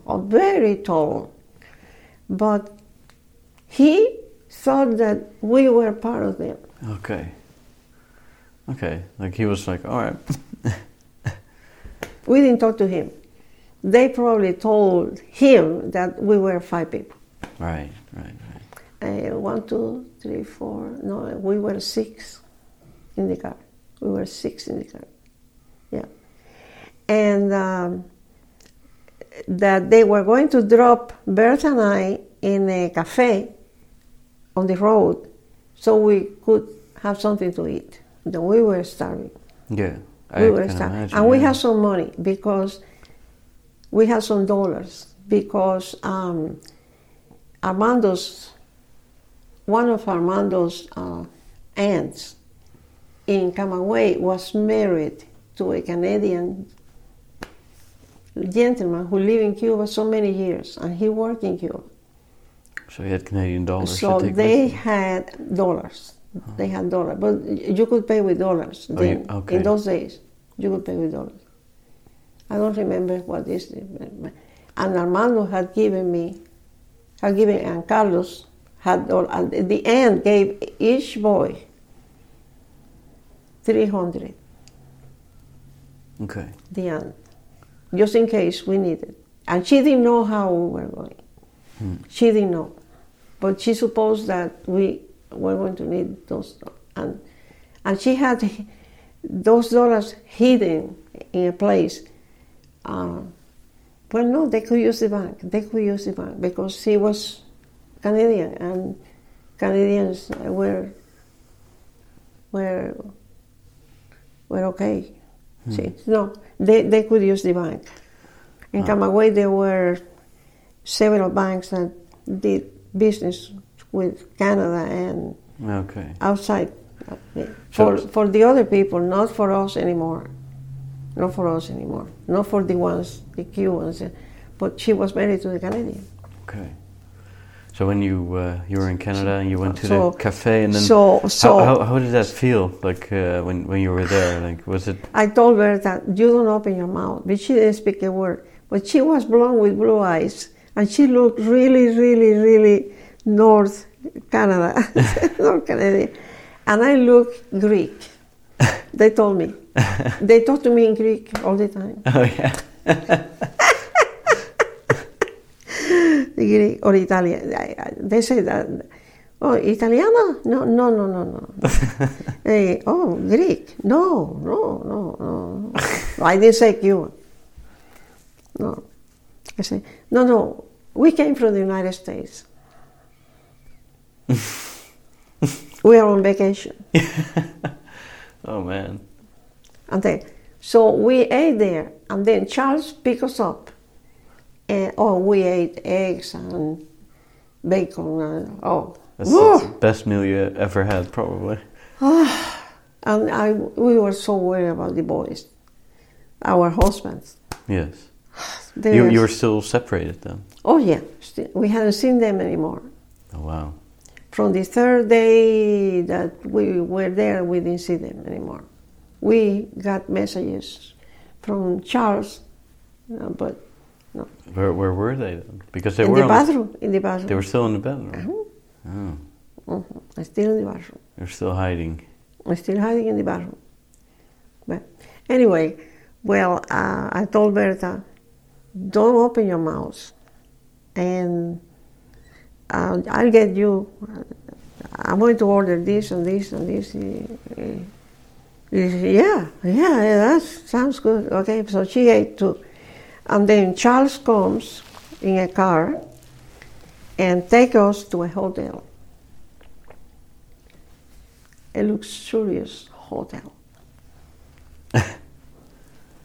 And we were wearing those clothes that didn't match one with the other, or something funny. Yeah. Luxurious hotel. Llegamos, he dropped us there, and then he left. And he said he would come back and he would bring the man. He didn't know when. And as us, we had money to, if we could eat something, and say, before he asked, he says, yeah, we had some dollars, okay. So we go to the hotel, and the guy that is, hello, yes, ma'am. They said, well, yes, we need to make a reservation. He said, how many? He said, well, our husband will be here later on. They said, where are you from? Where did you come from? And suddenly, we are from Plant City, Florida. It just came to my head, boom, because I didn't know what to say. Did they accept it? Yeah. Okay. Plant City, Why Florida. not? Yeah, why not? Yeah. Where is your luggage? Oh, you cannot believe this. No, my husbands are bringing them because somebody else brought us here, but they are coming later on, and they are bringing the luggage. And then I said, and when they come, what is Armando going to say? Right. He didn't know what I said. But anyway, so we were in the hotel. We took the room, but then we were downstairs because we were very worried about the men. We wanted to see them as soon. Did you go up and take like a nice long shower? Or? No. No, you just... Not yet. Right. No, not yet. No. We had taken a shower in the ship. Okay. When we were moved to the room, and we were in the safe. Yeah. And we washed. When we washed there, we managed to wash our clothes there. Some of the clothes, not all, but some of the clothes, because we hadn't taken a bath for days. Yeah. Okay, so we were downstairs, and Berta was so. I'm sure that she was very nervous. She could not speak, and she was worried about the man, our man, and she was, she was worried. And I said, Berta, psst, be quiet. Don't say be quiet. And she said, oh, my stomach is, I need some medication. My stomach is not doing well. And I said, oh my gosh, what am I going to do?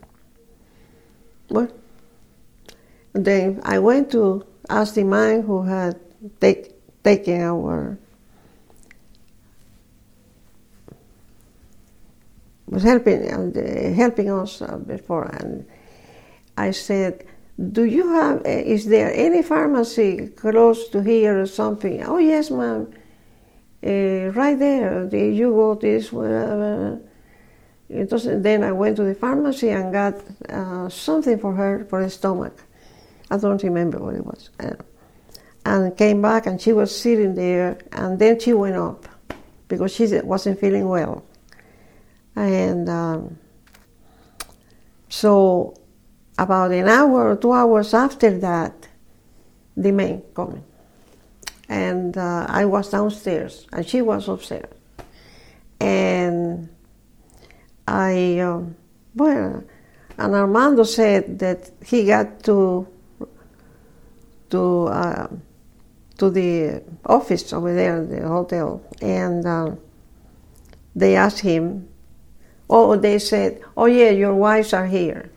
And where is your luggage? And he said, you are not going to believe this. Yeah. We had a flat tire in the car, and we had to walk over here because the car is a little far, but we'll bring it later on. Okay. And they didn't ask him where are you from or anything because they already have Plant City. Yeah. Plant City, Florida, and the address of my sister-in-law, and they had already the fabric. They had started again the tiles fabric, the tiles business there in Plant City. Oh, really? Yeah. Yeah, but yeah, they had started already. The people who sold them the machinery and all that in Cuba, they were the Americans. They let them buy that and pay slowly. Okay.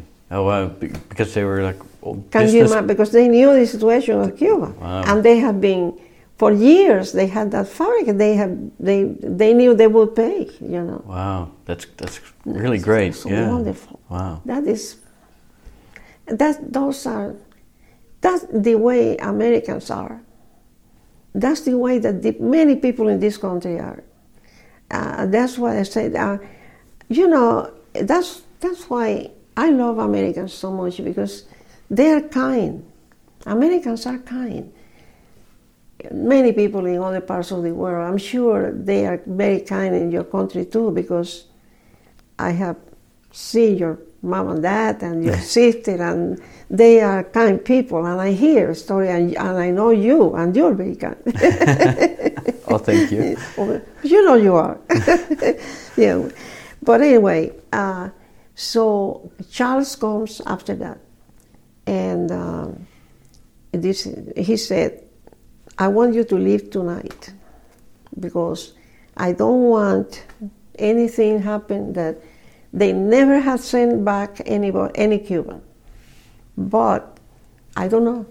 Okay. Yeah. Get away from the. Exactly. Yeah.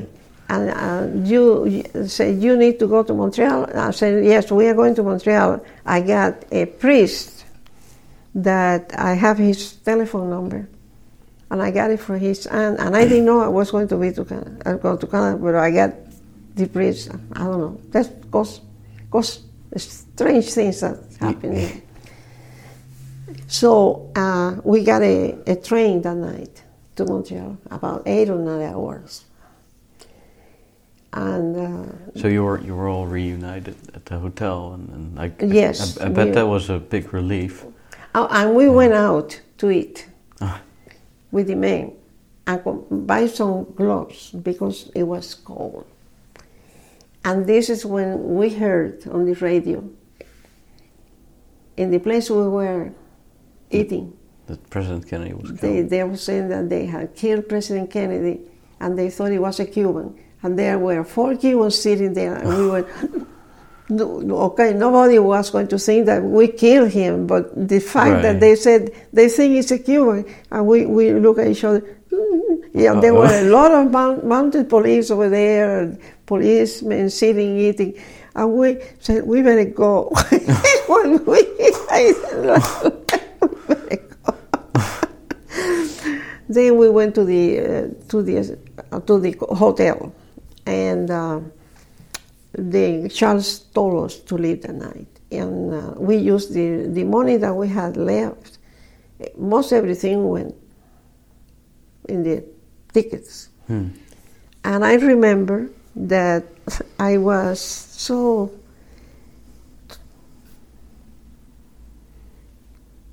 I won't say stupid, but I'm saying so, ignorant, that I said, we need some pillows. And Armando looked at me and said, well, there we go, there's the food. They brought some pillows. We didn't have a penny to eat, but we had eaten over there. But when we got to Montreal, I called the priest. It was a very young priest, Cuban priest. And I said, Father, I don't remember his name. I had it written in somewhere. I said, Father, this is, I told the story. And he said, oh, he got all excited. And I said, I'm going to call Father whatever, another young priest, Cuban too. And so he'll come, but you get a taxi. And he gave me the address. And I said, Father, we don't have a penny. We don't have a penny. He said, well, don't worry about it. Just get the taxi, we'll pay for it. Okay. So I did. So we did. Called the taxi, and we went to see the priest, and they were the two priests. And they were just two young priests, and they were just enjoying that we left the communists. They were so happy that you just... They looked at each other and they went, oh, ah! They were going, because they were young and excited about it. Yeah. And they knew people and so they called a gentleman who had lived in Cuba. He was from Greek, but he went to Cuba when he was a child with his parents, because there were a lot of Greeks in Cuba, Greeks and Italians and Spaniards. Oh, no. Spaniards never left Cuba. I mean, they left Cuba. They were not there when the war ended, but then in early 1900s there were 50,000 Spaniards allowed to go to Cuba. Okay. 50,000. The government opened the doors because they were our parents and grandparents. Not those particularly, but we came from them. Yes. That was modern Spain, and we love it. We love Spain. It's just we didn't want to be, we want to be free, but not any hate to the Spaniards. No. Anyway. So the priest got us somebody who took us to his house, and his wife was Cuban and also in exile, but she was in Miami in those days because she was visiting her family. Okay. But he spoke Spanish. He was born in Greece, but he was very, very almost like us, and he spoke Spanish and English and all those stuff. And he took us to the grocery store, and we had never seen, in 5 years we had not seen a ham. Oh, right. Wow. So that's when you really... And he bought food for us, and we ate like pigs. And we stayed there with the clothes we were wearing. And we stayed there in their house, in his house, because he was by himself and he has more room.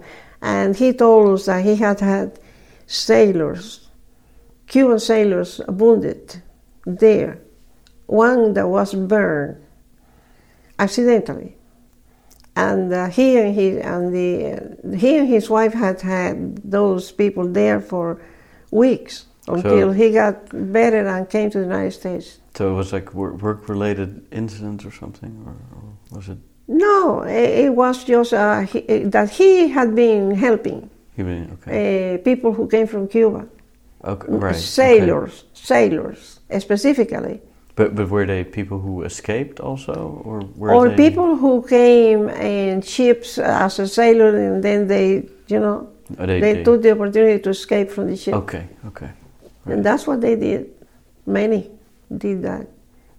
They had 60 in the last year, 60 sailors that had escaped from the ships, and they had not sent them back.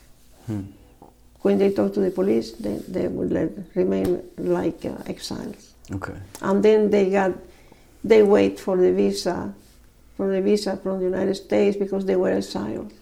Okay. And they usually came later on. So you were in. So now you're in Canada, and where do you? We were in already in Montreal. Montreal. Okay. In Montreal. And you lived with this guy from Greece, and but that live in Cuba. But they had like a room in their house? Oh where you yeah, they stayed, have or- more than one room. They have a big house. Okay. He worked somewhere. He had a good job. He was very nice, and we stayed with him for until we start working. We started working. This was arranged through the church and through the priest, or The church gave us clothes. okay. The Catholic Church. Beautiful churches. Beautiful churches. Oh my God. And they spoke French. The masses were said in French. We went to the masses sometimes because we walk a lot because we didn't have transportation or a lot of money to get the bus. All right. There was buses all the time, but anyway, so we stayed there, and the next day or the other day, he took us to the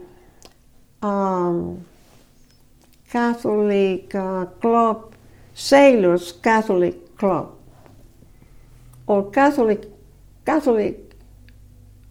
clubs, sailors of the Catholic club sailors or something. There was a club there. Okay. And there was a wonderful gentleman there that opened his arms for us and gave us food too, made us have breakfast there, and gave us some information and some advice that we should do, like going to the police and telling the police what happened. Yeah, because you were there without the country knowing that you were there at that point, right? Exactly. Yeah. And then we met a young lady who was working in a factory, and young lady from Quebec, from the place, from the city, and she was working in a factory, and where they made women's clothes and all that, lingerie or something like that. I don't know if I'm saying right, but anyway, and Denise, what's her name, Denise, and she approached me and approached Berta, but Berta didn't know. She talked to me in English, the lady, and Berta didn't know English. So I told her what she was saying. She offered to take us to the factory and see if we could get a job. That she was working in a factory in Montreal. And I said, yes. But we had to go to the police first. And we did. And then the police interrogated us one at a time and see what everybody said. And everybody said the same thing. Yeah. And Because they didn't know. Yeah. No. And the secret police. Then we go to the secret police, and then we go to the Royal Mounted Police. So it's like the Canadian FBI, kind of? Like? Mm-hmm. Okay. Mm-hmm. Yeah. And they arrested us they had to Like arrest officially, like they had to arrest you. But they arrested us, not like Castro would have. Right. They asked us if we needed money, if we needed food, if we needed where to stay, and they put a blanket when we got in the car. They had blankets to put us so we wouldn't be cold. Oh, that's a nice way to get arrested. And they arrested us for 48 hours. Okay. And there was a guy there. But they accepted and they checked. If they already checked when we went back, they knew who our grandparents were. They knew everything. Okay, they had figured everything out. They told us about us that we hadn't told them. Okay. Not because we are hiding it, because it didn't come. They asked this and we announced it. And then Armando informed them about all the things that Carlos didn't speak English, but Armando, he took the time And could you believe that when we came to America, and we had already moved in our first house that we rented. Oh, but when you were with the police, you No, I'm not going to cut there. I'm going to continue with. Okay. Yeah. But I'm telling you that the chief of the secret police. Yes. The chief of the secret police sent us. We exchanged Christmas cards for 3 or 4 years after we were in America. We became friends.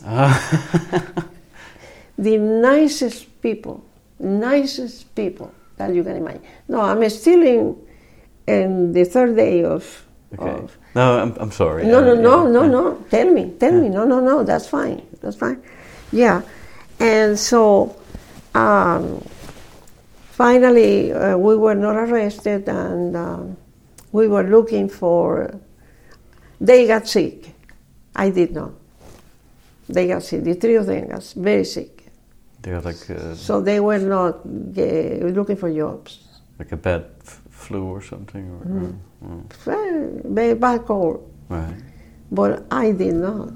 So I was the only one working because they got me. I went to the factory with Denise, and she introduced me, and they knew what happened, and sure, and next day I was working. I see 3 days after I was in Montreal, I was working. Wow. And there were many nationalities there. And you hear, yeah, and I got a Greek next to me, a lady, Greek. And she talked to me in Greek, and I said, oh yeah. And she didn't speak English. And she was telling me stories, and then when at 4 in the afternoon it was dark completely, and she would show, she said, and I said, oh yeah. But you didn't understand what she said. But she was very nice. But then we were ironing. But did she figure out that you didn't speak Greek eventually? Of course. I told her English. She said, oh no. French, I didn't speak French. But I said English or French because my supervisor talked to me in French. But I didn't know what she was talking about. But she said, French and Spanish, they have some similarity. Yes. So I understood sometimes when she was talking. Like she said, she was telling me to pick up the package, that package. But she said, le paquet. I said, oh, you want me to take it? Le paquet. It was so funny. I enjoyed that. And they were, many of the ladies were talk French. Others, they took English. I mean, but there was German ladies, they were from Russia, and they were exiles. Because when this happened was in the 60s. With the Soviet Union? Yeah. They were people from everywhere in Europe. I don't remember to know anybody from the Netherlands. I don't remember. But maybe there was some. I don't know. There were a lot of ladies, and many of them were from other countries. I don't think a lot of people fled the Netherlands in the last century. No, I don't think so, because already the Germans were there. Yeah. And you didn't have anything to do with the Russians. No. Thank God. Thank God, yeah. Yeah, dealing with the Germans in the Second World War. But these other ladies, yes, many of them had, were refugees. So, we worked there, and then the men started looking for jobs, and I talked to the principal of the factory, the one I saw every day, one of the owners or something, and I said, they asked me, do you know a boy who wants a job to go to the bank? And I said, yeah, I know a boy. They said, who is it? My husband. He said, oh, okay, tell him to come and see me. And how old is he? I said, well, he is 30-something. I mean, he was, I was 37 here, so he was 39 years old. And I said, and he speaks English. And, oh, yeah, but tell him to see me. And they gave him the job. They gave him a job, and he used to go to the bank. And they called him, they knew the story, because Armando told them the story. And we had escaped. Armando made friends, like, you know, he was a people's person too. He would love to talk to you. Oh, he would love that. He would have loved. And he used to go to the bank, and also they asked him if he could build something on the wall, that if he knew he was something about to be a carpenter and do something. And he said, oh yeah, he never had done it, but he did it. He never had done that, but he did it. And he said yes. Yes, I'll do it. Yeah, I'll do it. And then he was paid a lot more than we were paid. Okay. He was paid 90 cents an hour. Okay. 90 cents an hour. In those days, 90 cents an hour. And I was paid 65 cents an hour. A lot of money. Yeah. But it was enough to it was honest work. We ate every day. It was enough to we ate every day. We ate every day.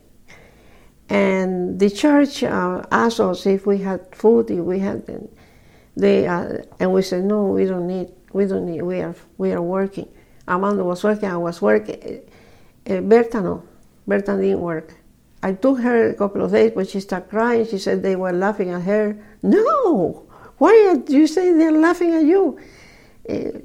But she was very shy. She never had work. She had never worked. I mean, she was a señorita. And she came from a very rich family in Camagüey. Then she married Carlos, and Carlos was the manager of the other ranch, but they make good money. So she never worked. Oh yeah. And she was a beautiful woman, beautiful, blue-eyed and blonde and blue-eyed, beautiful. But but she couldn't work, so. No. That's really amazing to me that you just escape your country and then 3 days later you're already working. Wow, that's this old woman here. Very respectable. Well, this old woman here, when we came to Decatur, Armando started working 3 days after because he had already a job waiting for him. Okay, that's another story. Mr. Lee. We met him in Cuba during the Second World War. Anyway, but he sent a job contract to the embassy, where were we were in Canada. We were in Canada. Yeah. He sent a job contract so we could enter with a visa. Okay. And we did. Armando started working 3 days after we were in Decatur. So how much time did you spend in Canada in total? 3 months. 3 months, okay. And then you came down to Decatur, Alabama. To Decatur. No, we went to Florida to pick up the children. Ah, okay. They were in Plant City. Plant City. And how long hadn't you seen each other? Huh? How long hadn't you seen each other? Exactly 2 years. To the day. 2 years with the same day that we escaped from, we got in the ship, the same day we entered Champlain, New York, to America. Wow. 2 years. Wow.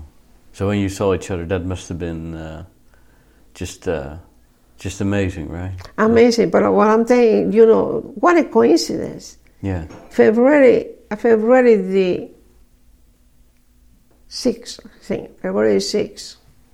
February 2nd. I'm confused with the date sometimes. February the 2nd, 1961, they left. February the 2nd, 1963, we came. And February, and then in 64 is when we came to, we stayed in Plant City a few weeks, and they wanted us to stay there. No, 64. They came in 62, and we came 64. Okay. Anyway, they wanted us to stay in Florida because they were starting the factory again. Yeah. And they wanted Armando to, but he said, no. I'm going to Decatur, Alabama. Mr. Lee sent me the job contract, and I'm going to do that. He's going to honor that. Now, if we don't like it and we decide, we'll come back. They're still waiting for us. We never did. We went to visit, but no, we loved Decatur. Yeah. We loved Decatur, Alabama. It was like they opened their arms, everybody, when we got to Decatur. The people were, it's unbelievable what we got in Decatur. And when Carmen was born, that was unbelievable. There were people crazy about the baby. The bank, everywhere. Armando came every day full of gifts for the baby. And we didn't need it. We were working. But anyway, I went out again. But anyway, where were we? So you went to Decatur to go to work for Armando went to work for Mr. Lee. Went to work for Mr. Lee to Wholesome Bread. It's a Wholesome bakery. Wholesome Bread bakery. He made donuts. He made the bread for McDonald's? No. He cooked donuts. Oh, sorry. No, that's okay. Donuts, and he took all the shifts that anybody didn't show, he would take it. Work as much as possible. Sometimes he worked 17 hours a day. Oh, wow. And he didn't have a car. We didn't have a car. He walked. With the snow, he walked. And he had a bad cold. I made him go to the doctor. Had to make him go to the doctor. And but did you have a house here then? Or? Yes. There were a couple here that she had been my teacher in Cuba, in Camagüey, when I was 8 years old. Really? And they were already here. Oh, wow. Was that a coincidence, or was this part of the plan? No, coincidence. The good Lord arranged for us that. And she went to wait for me, and she went to wait for me, and Mrs. Lee went to wait for us, not for me, for us. And Mrs. Lee and a teacher from high school that wanted to meet us. They went to the bus station because we came through the bus from Plant City. Mm-hmm. And we arrived in Decatur with 11 cents. Wow, that's not a whole lot. But they were waiting for us. We We had 2 rooms in the house of my former teacher, one for the kids and one for us. They fed us for weeks until Armando got his first check. Then we started buying groceries for us. Then we started looking for a house to rent. Mr. Lee knew where the good neighborhoods were, but we couldn't pay a lot. But he found a wonderful neighborhood, and the house was perfect. And we had the first house that we rented was in Gordon Drive, across the park and across the high school, and close to Maria's school, because she was 9 years old when she came here. Oh. And Armando was 12. And as I said, Decatur was absolutely... Then they start bringing furniture within us. Furniture, used furniture, from here, from there. They gave us all the furniture that we had in the house. Had belonged to people that gave us the furniture. People were just super kind. And the way that Mr. Lee knew where we were and how we were and what happened was through the teacher, because it happened that they came to Decatur because they had some family here. Mm-hmm. From Camagüey too. They were from Camagüey, we were quite a few. And so when they came from Panama, because they had gone to Panama, they exiled in Panama first. But they didn't like the schools there. And they wanted the children to be here and learn English and all that. But Panama was good to them too. But, you know, they didn't want to stay there. And I know. And so Mr. Alvarez got a job with Mr. Lee. When he came to Decatur, somebody said, I want to take you to Wholesome Bread, and they might hire you. And he went, and Mr. Lee said, where are you from? And he said, from Cuba. He said, what part of Cuba? And he said, Camagüey. He said, you are from Camagüey. Oh my goodness, I stayed there when the Second World War, and I knew the Valls family. Valls is my maiden name, my father's name. And the Valls family, and Mr. Alvarez said, well, Margarita was my wife's student when she was 8 years old. Wow. So he got the address and gave it to Mr. Lee.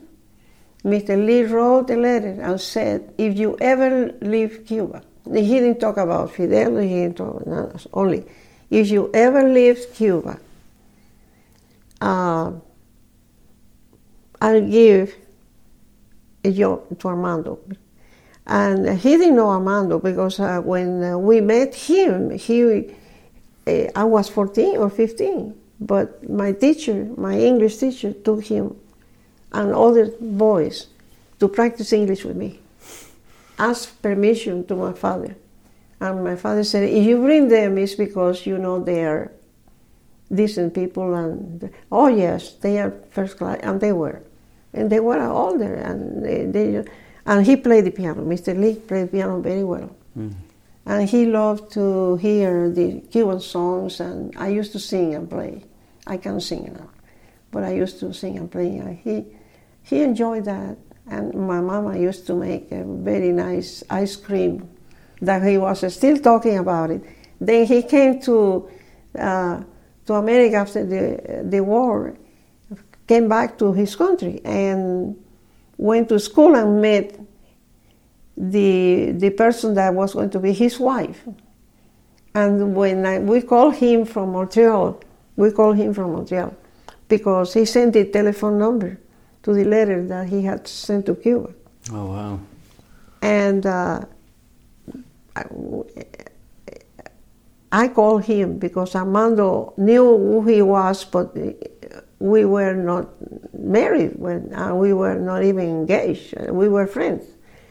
But he didn't know about it. He knew about Mr. Lee because I had told him that he played piano, but he didn't know. He never met him. And so I called and said, John, this is Margarita Valls. He said, what? Margarita, where are you? Where are you? Kitty, come here. This is Margarita Valls on the phone. And she's in, they told her, and she came and she talked to me like she knew me. And it's because he had told the stories of Cuba. Okay. Because he loved Cuba. He loved Camagüey. He was very educated. And he was very conservative. And Camagüey was very conservative, and very educated. And he knew those families, the Betancourts, and that's why. And then he talked to Armando. I told him, my husband is here and he wants to talk to us. I said, yes, I want to talk to her. And he knew the name then. Armando, yes, sure. And they talk and then he sent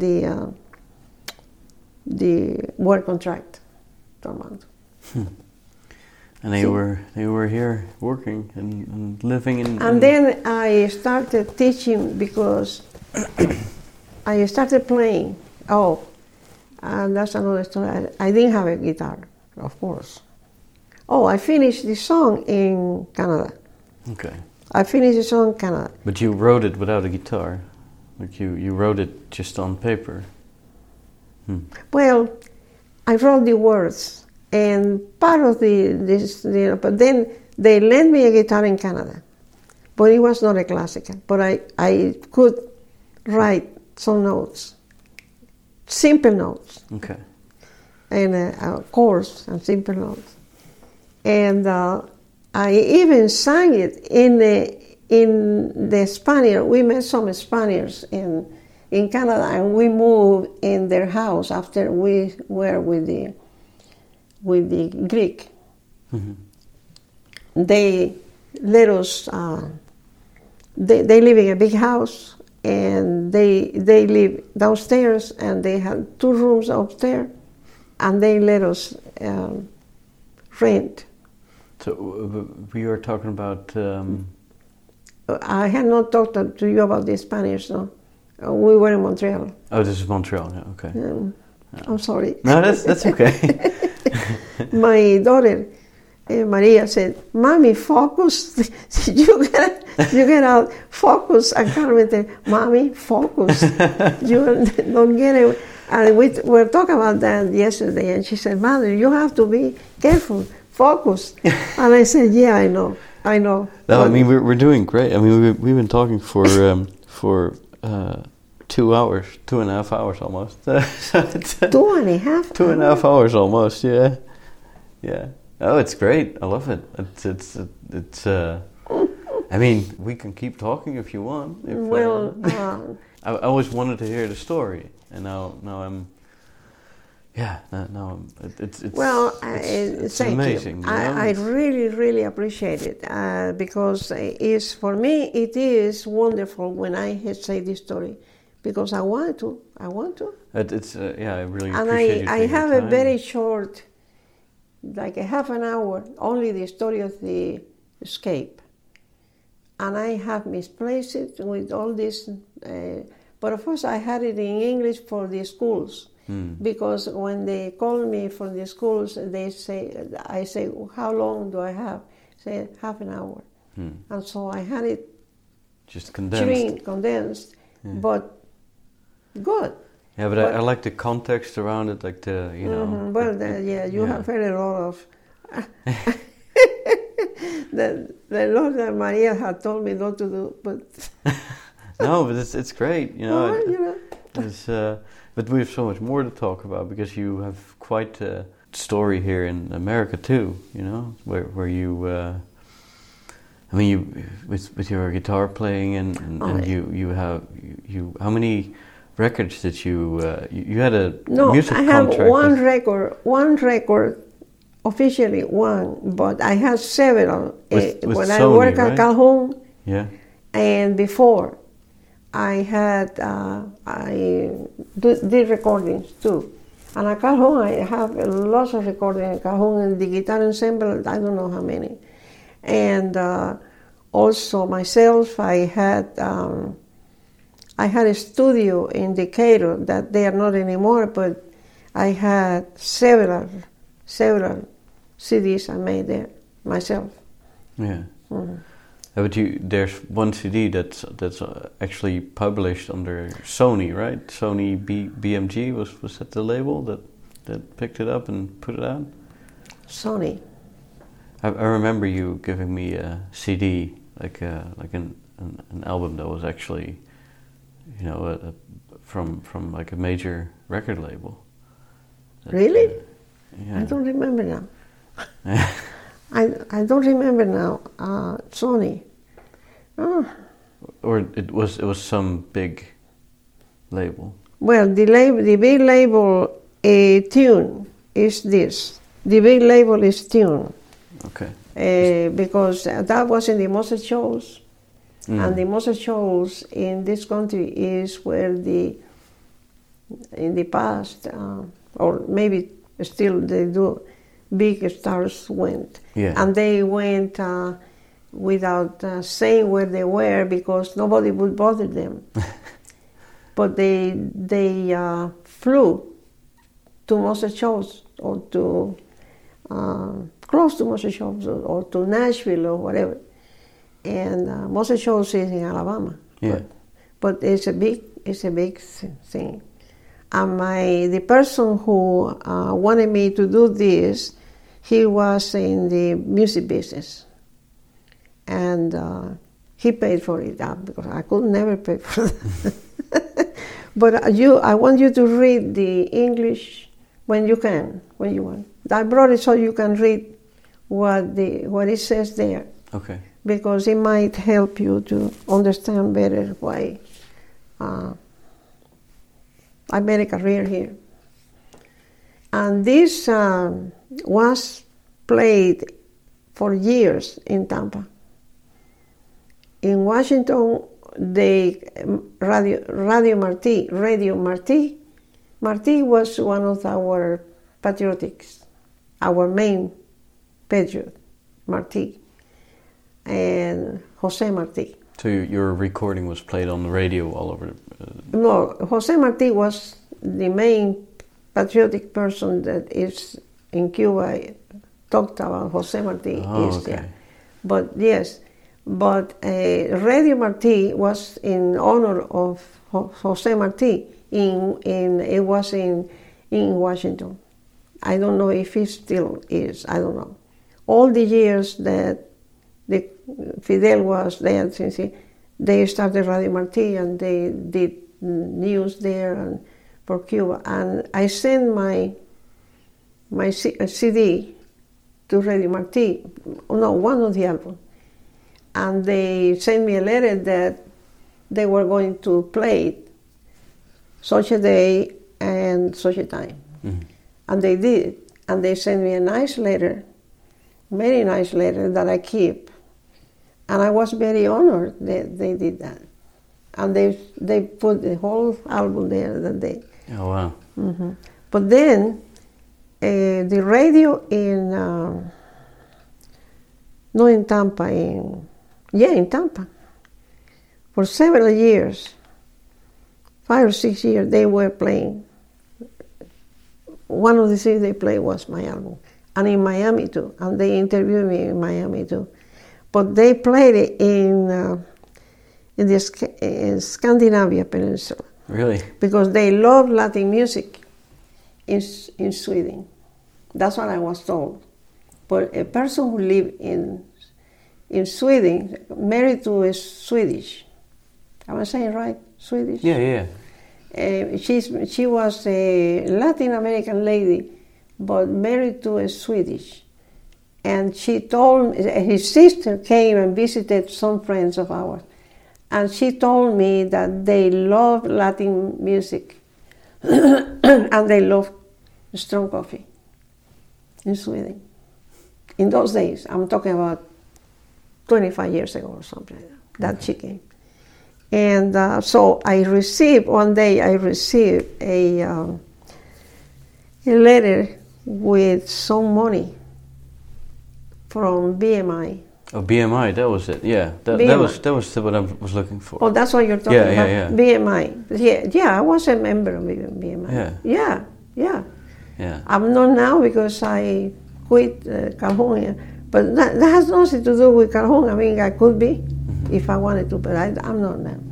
But BMI, and BMI sent me some money for the what they pay. Like the royalties. And the royalties. So you got some money from Sweden all of a sudden. Yes, yeah. Well, no, I got it from here, but Sweden has, yeah.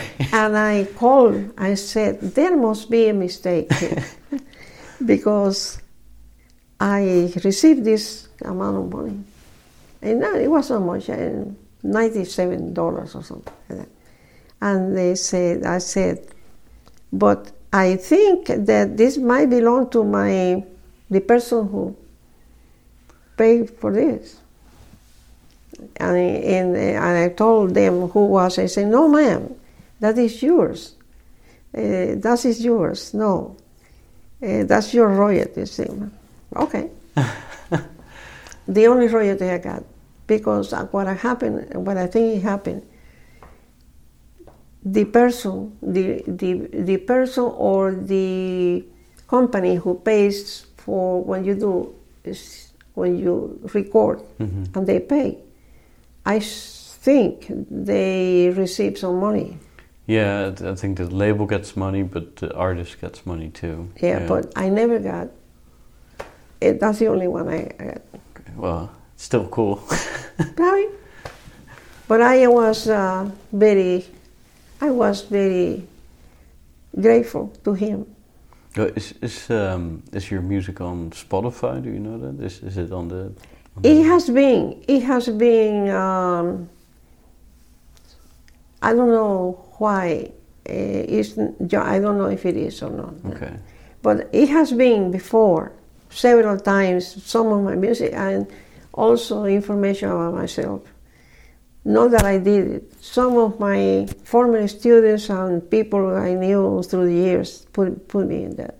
But I don't think it's now. All right, we'll see if we can... okay. Yeah. Yeah. And then... and my name, excuse me for interrupting, in my name, musically, is also Margot Valls.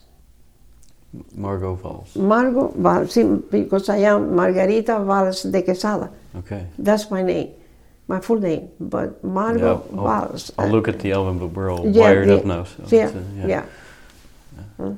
And Margot Valls and her guitar. Yeah, that I have a lot of CDs like that. And Margot Valls and her guitar. Okay. I got the CD at home, Alexandra.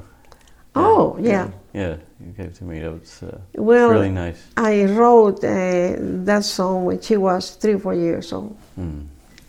Because my grandmother wrote the song for me, Margarita. And I was trying to remember the words because it's in Cuba. I mean, I couldn't. And I lost all her music. She composed about 200 pieces. And big pieces and for orchestra. She was a piano. My grandmother, my Catalonian grandmother, was a concert pianist in Barcelona. Oh wow! And her sister was too. And when they settled down in Cuba for family reasons, and they love it. They moved constantly because my grandfather was a commander he had the 2 nationalities, my grandfather. He had the Spanish. He was born in Spain, but he had the Cuban nationality too. And he went to the military academy or school, and then when he got out, they moved him constantly. So the family had to move, and everywhere they moved, my grandmother would have the piano students, and he put up parts of operettas, sections of operettas. You know what an operetta is? Like in an orchestra, I mean, or no, operetta is like it's not like the opera. The opera is all singing.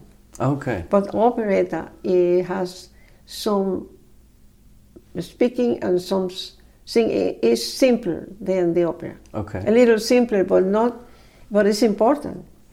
And that she put parts of operettas, sections, and she taught piano. And that's why my mama and my dad met, because my dad was her son, but my mom was taking piano from her. Okay, so it's a very musical family. Very musical family. Yeah. And you brought the classical guitar to this part of America. Yes, I did. To this, I brought the classical guitar to Morgan County. They didn't know what. Yeah, I remember telling me that there was no classical guitar at all in this area, and you. How many students did you teach?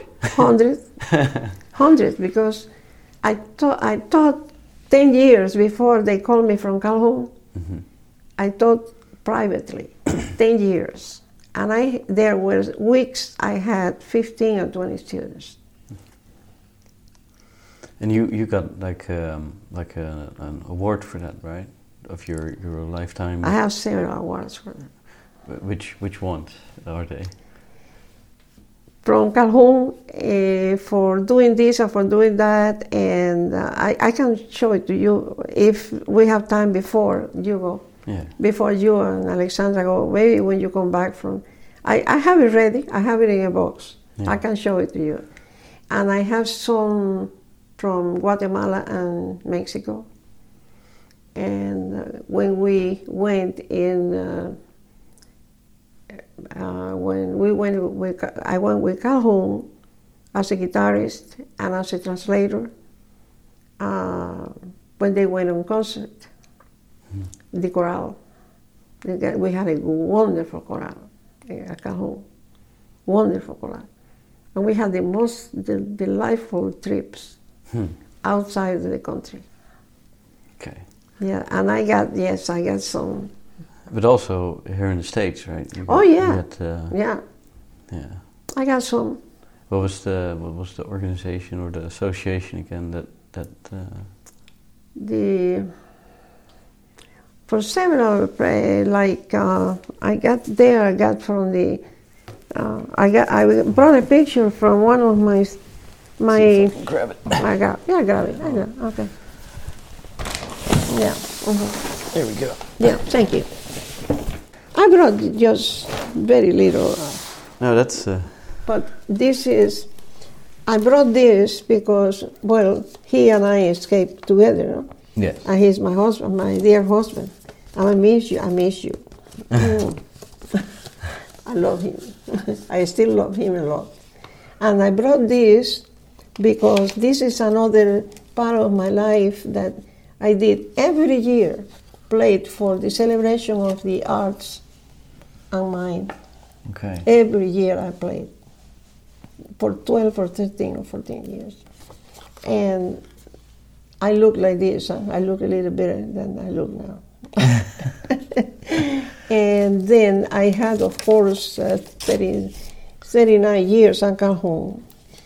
And and this is what they wrote here in Spanish and English. Okay. Mm-hmm. Let's see. And I'm going to get one of the CDs, but I have the original CDs I don't know if I have one, but I had arranged another CD that has other songs and some of these. But some of these songs are originals. So this is what it says. Mm-hmm. The heartwarming interpretation and the talented voice of Margot Valls refreshes the fondest of memories as you listen and enjoy such favorites in this album, such as, I'm gonna botch these Spanish names, Quiereme Mucho, Quiereme mucho, sí. Vaya con Dios, Vaya con Dios, Besame Mucho, Bésame mucho, bésame mucho, yeah. Estrella Fugaz, yeah. and Cuando Vuelva a tu lado. Cuando vuelva a tu lado, sí. Okay. Cuando vuelva a tu lado.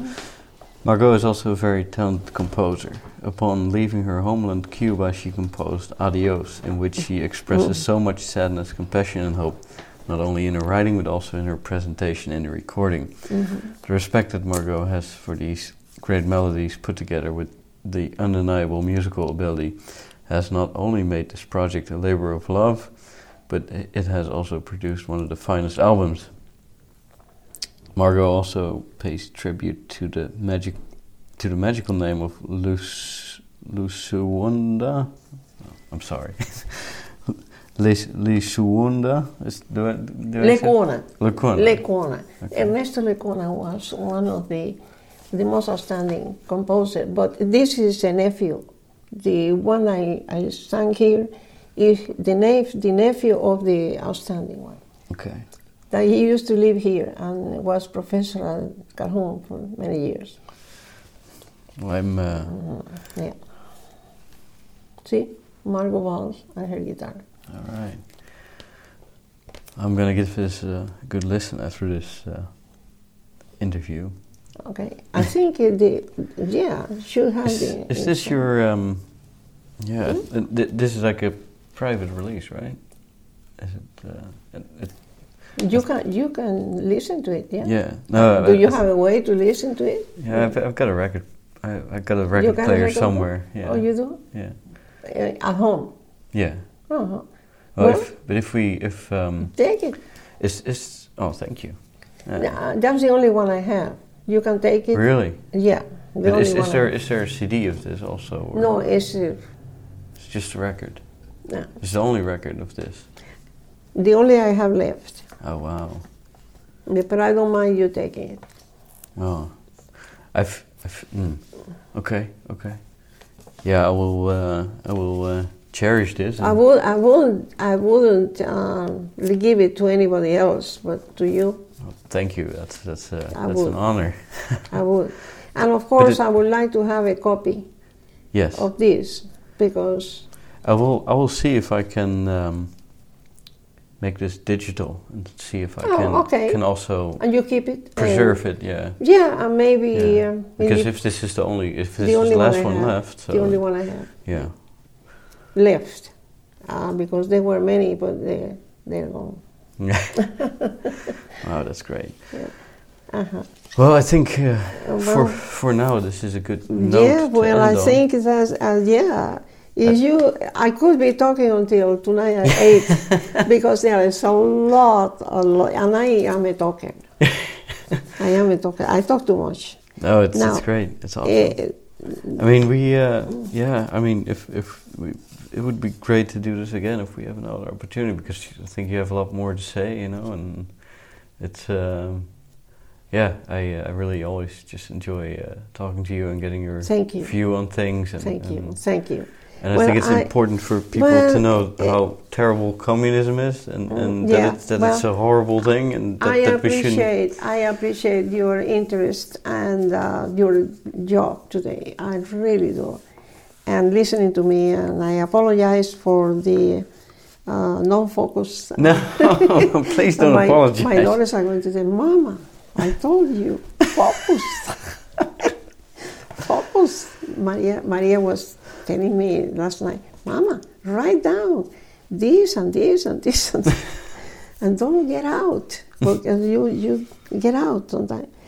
I don't know if you I brought this. I don't know if you would like to have picture of this. Yeah, yes, please, yeah. And if it's okay with you, when I put this out, is it okay if I put these pictures in there too? Oh, yeah. Okay. Oh, yeah. Cool. I want you to.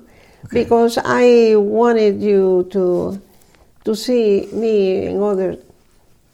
Well, I got a lot more, but if you have pictures from Cuba, that would be great too. Oh, I have beautiful. I have books with beautiful pictures. Okay. Beautiful. Well, before we leave, I should just come by and just please. I'll just take a picture of a picture. Oh, and then, no, or you take well, the book, no, because that will you got one, and it costs you money. But it costs you money if you overgo with the weight and all that stuff. But we can take even pages of something that I have. That's not necessary at all. And this is also the only one I have. And these are the only ones I have. But I thought, no, I have this. I have a smaller, and I can make another one. Okay. This is the only one I have, and it says back here. Okay. This is my celebration of the RC. Yes. And great. All right. Well. And I have a lot more. It's just finding. Yes. No, I got it. I'm finding a lot of stuff, finally. But when they were going to honor me, that I say, but why? No, what have I done that? But when they were going to honor me, they asked for a lot of things that they needed to look and then decide. And it took me a long time because I had moved twice in 3 years. Right. And there are things I couldn't find. And then I found things that I should have had, but they said they had enough. They had enough. Okay. So the awards that are at your house that are like at the little table. I mean, what were those? Like, what was the name of those?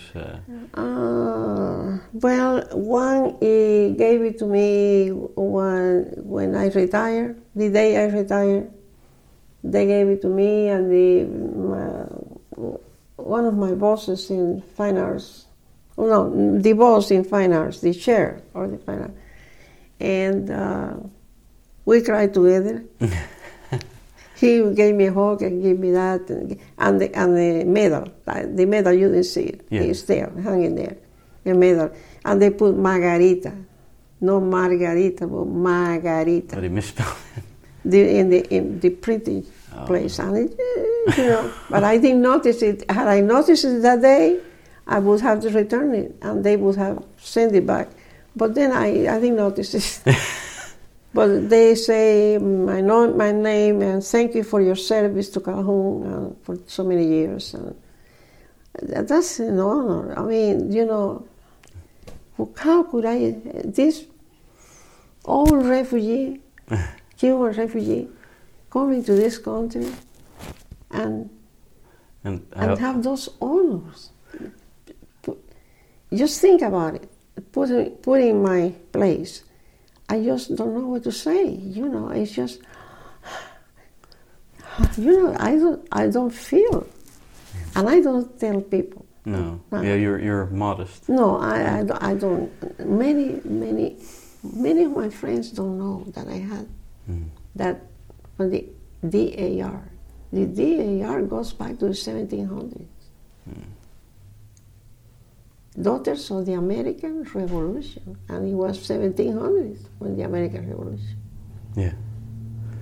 Yeah, and I saw that certificate, and it had the autograph of the President of the United States and the Vice President of the United States on it. Yeah, on the side. And I have some of those that I don't put it. Yeah. Well, I think you are exactly what makes this country great. So.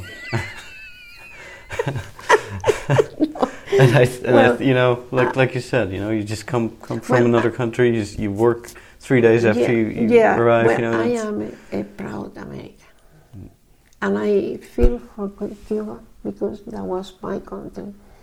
And I cried when I left. And I kept writing other songs regarding that. But this is my country now. And I am a proud American. I am proud to be. And not because America is perfect. No country is perfect. But I think this is a great country. And there are people who don't want to make it great, but there are people we want to make it great. The ones like me. And I'm Mrs. Nobody, but I am a proud American. And on that note, I think we should end. Huh? And I think on that note, I think we should end. I think that's a beautiful final say. I tell my grandchildren always, love your country. Because I have the experience of losing my country. And that was not fun. And I love my Cuba. I did. But don't you want to go back to Cuba? To see what? To see that's not Cuba. That is not Cuba. The Cuba I was born and raised and live and got married and had my children. My other children, Carmen, was born here. But yeah, that's not Cuba. That's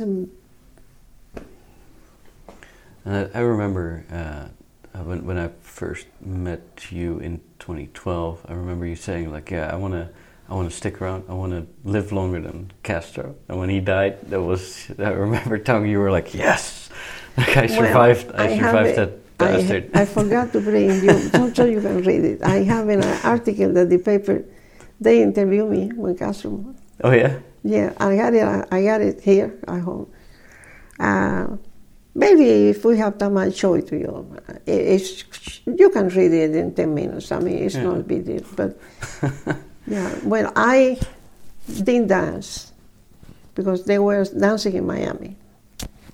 But I know I didn't dance. I don't believe in that, in dancing. But I didn't cry either. No. He was a bad guy. Murderer. Yeah. He and his brother and Che Guevara. Yeah. Murderers. Evil people. Evil people. Yeah.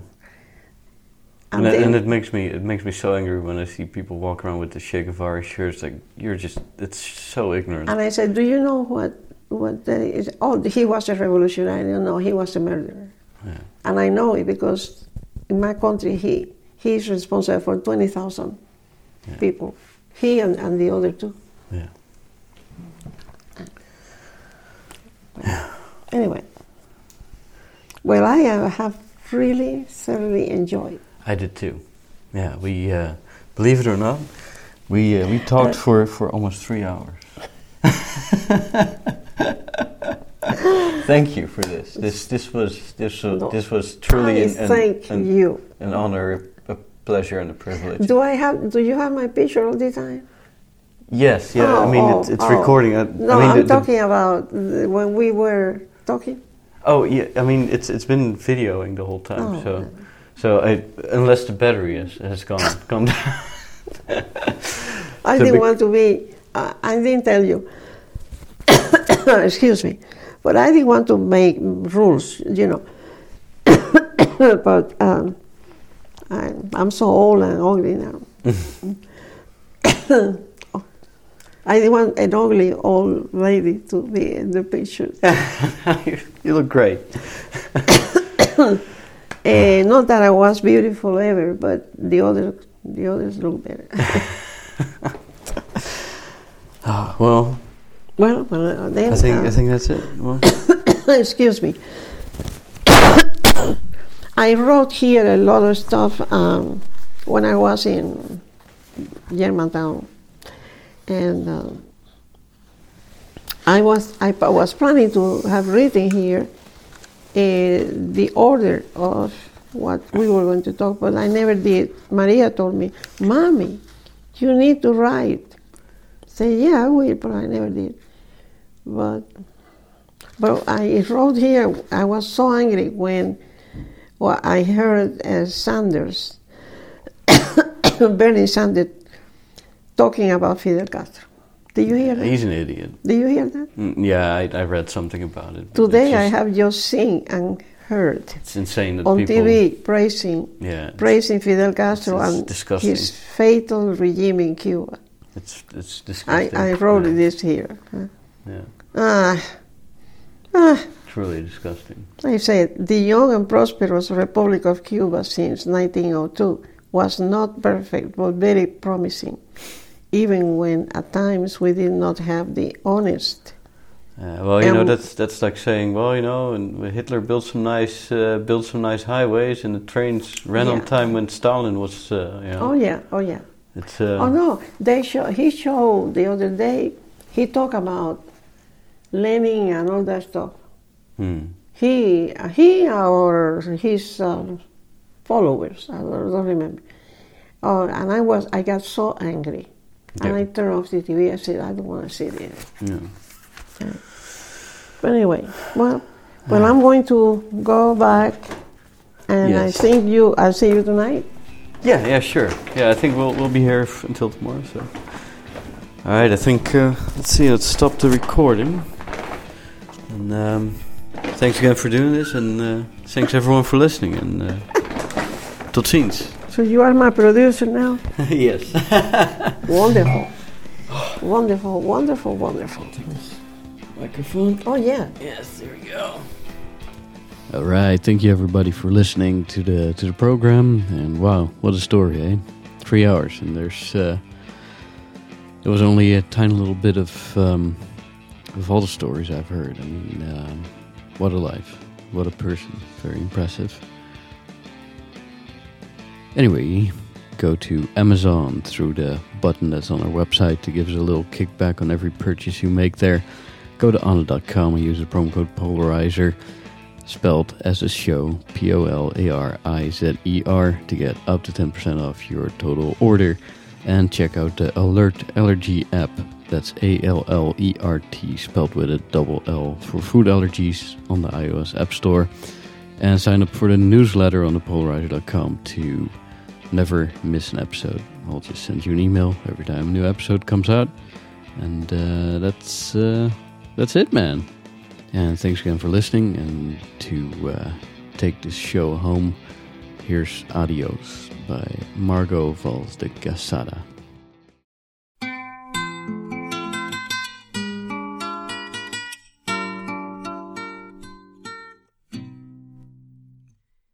Quisiera romper las cadenas que torturan tu existir. Perdóname que te deje, porque tengo que partir.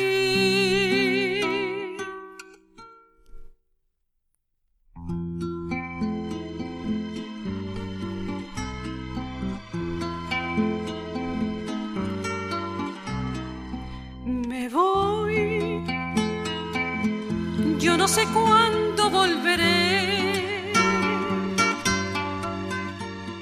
o si en otras tierras moriré,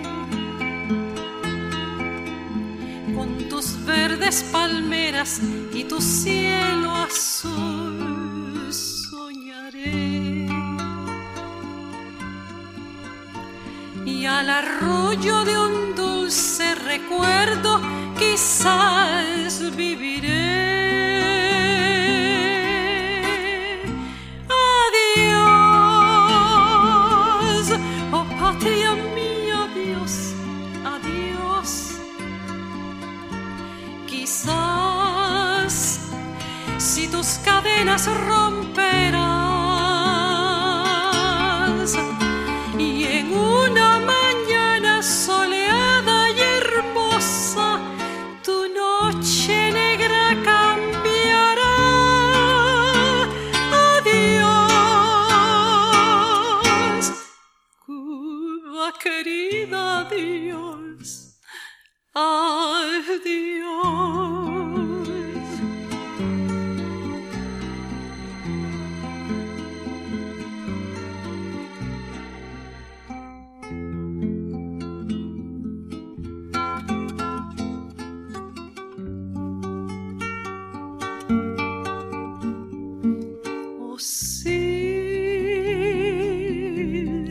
otras tierras moriré. Con tus verdes palmeras y tu cielo azul soñaré.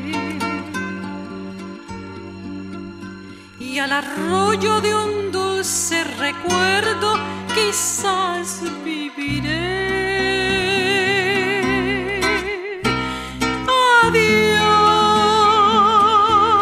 Adiós, oh patria mía, adiós, adiós.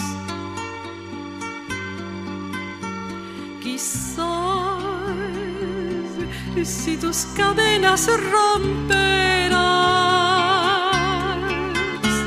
y en una mañana soleada y hermosa tu noche negra cambiará.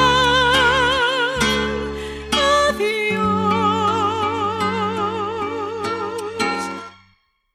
beloved land where I was born.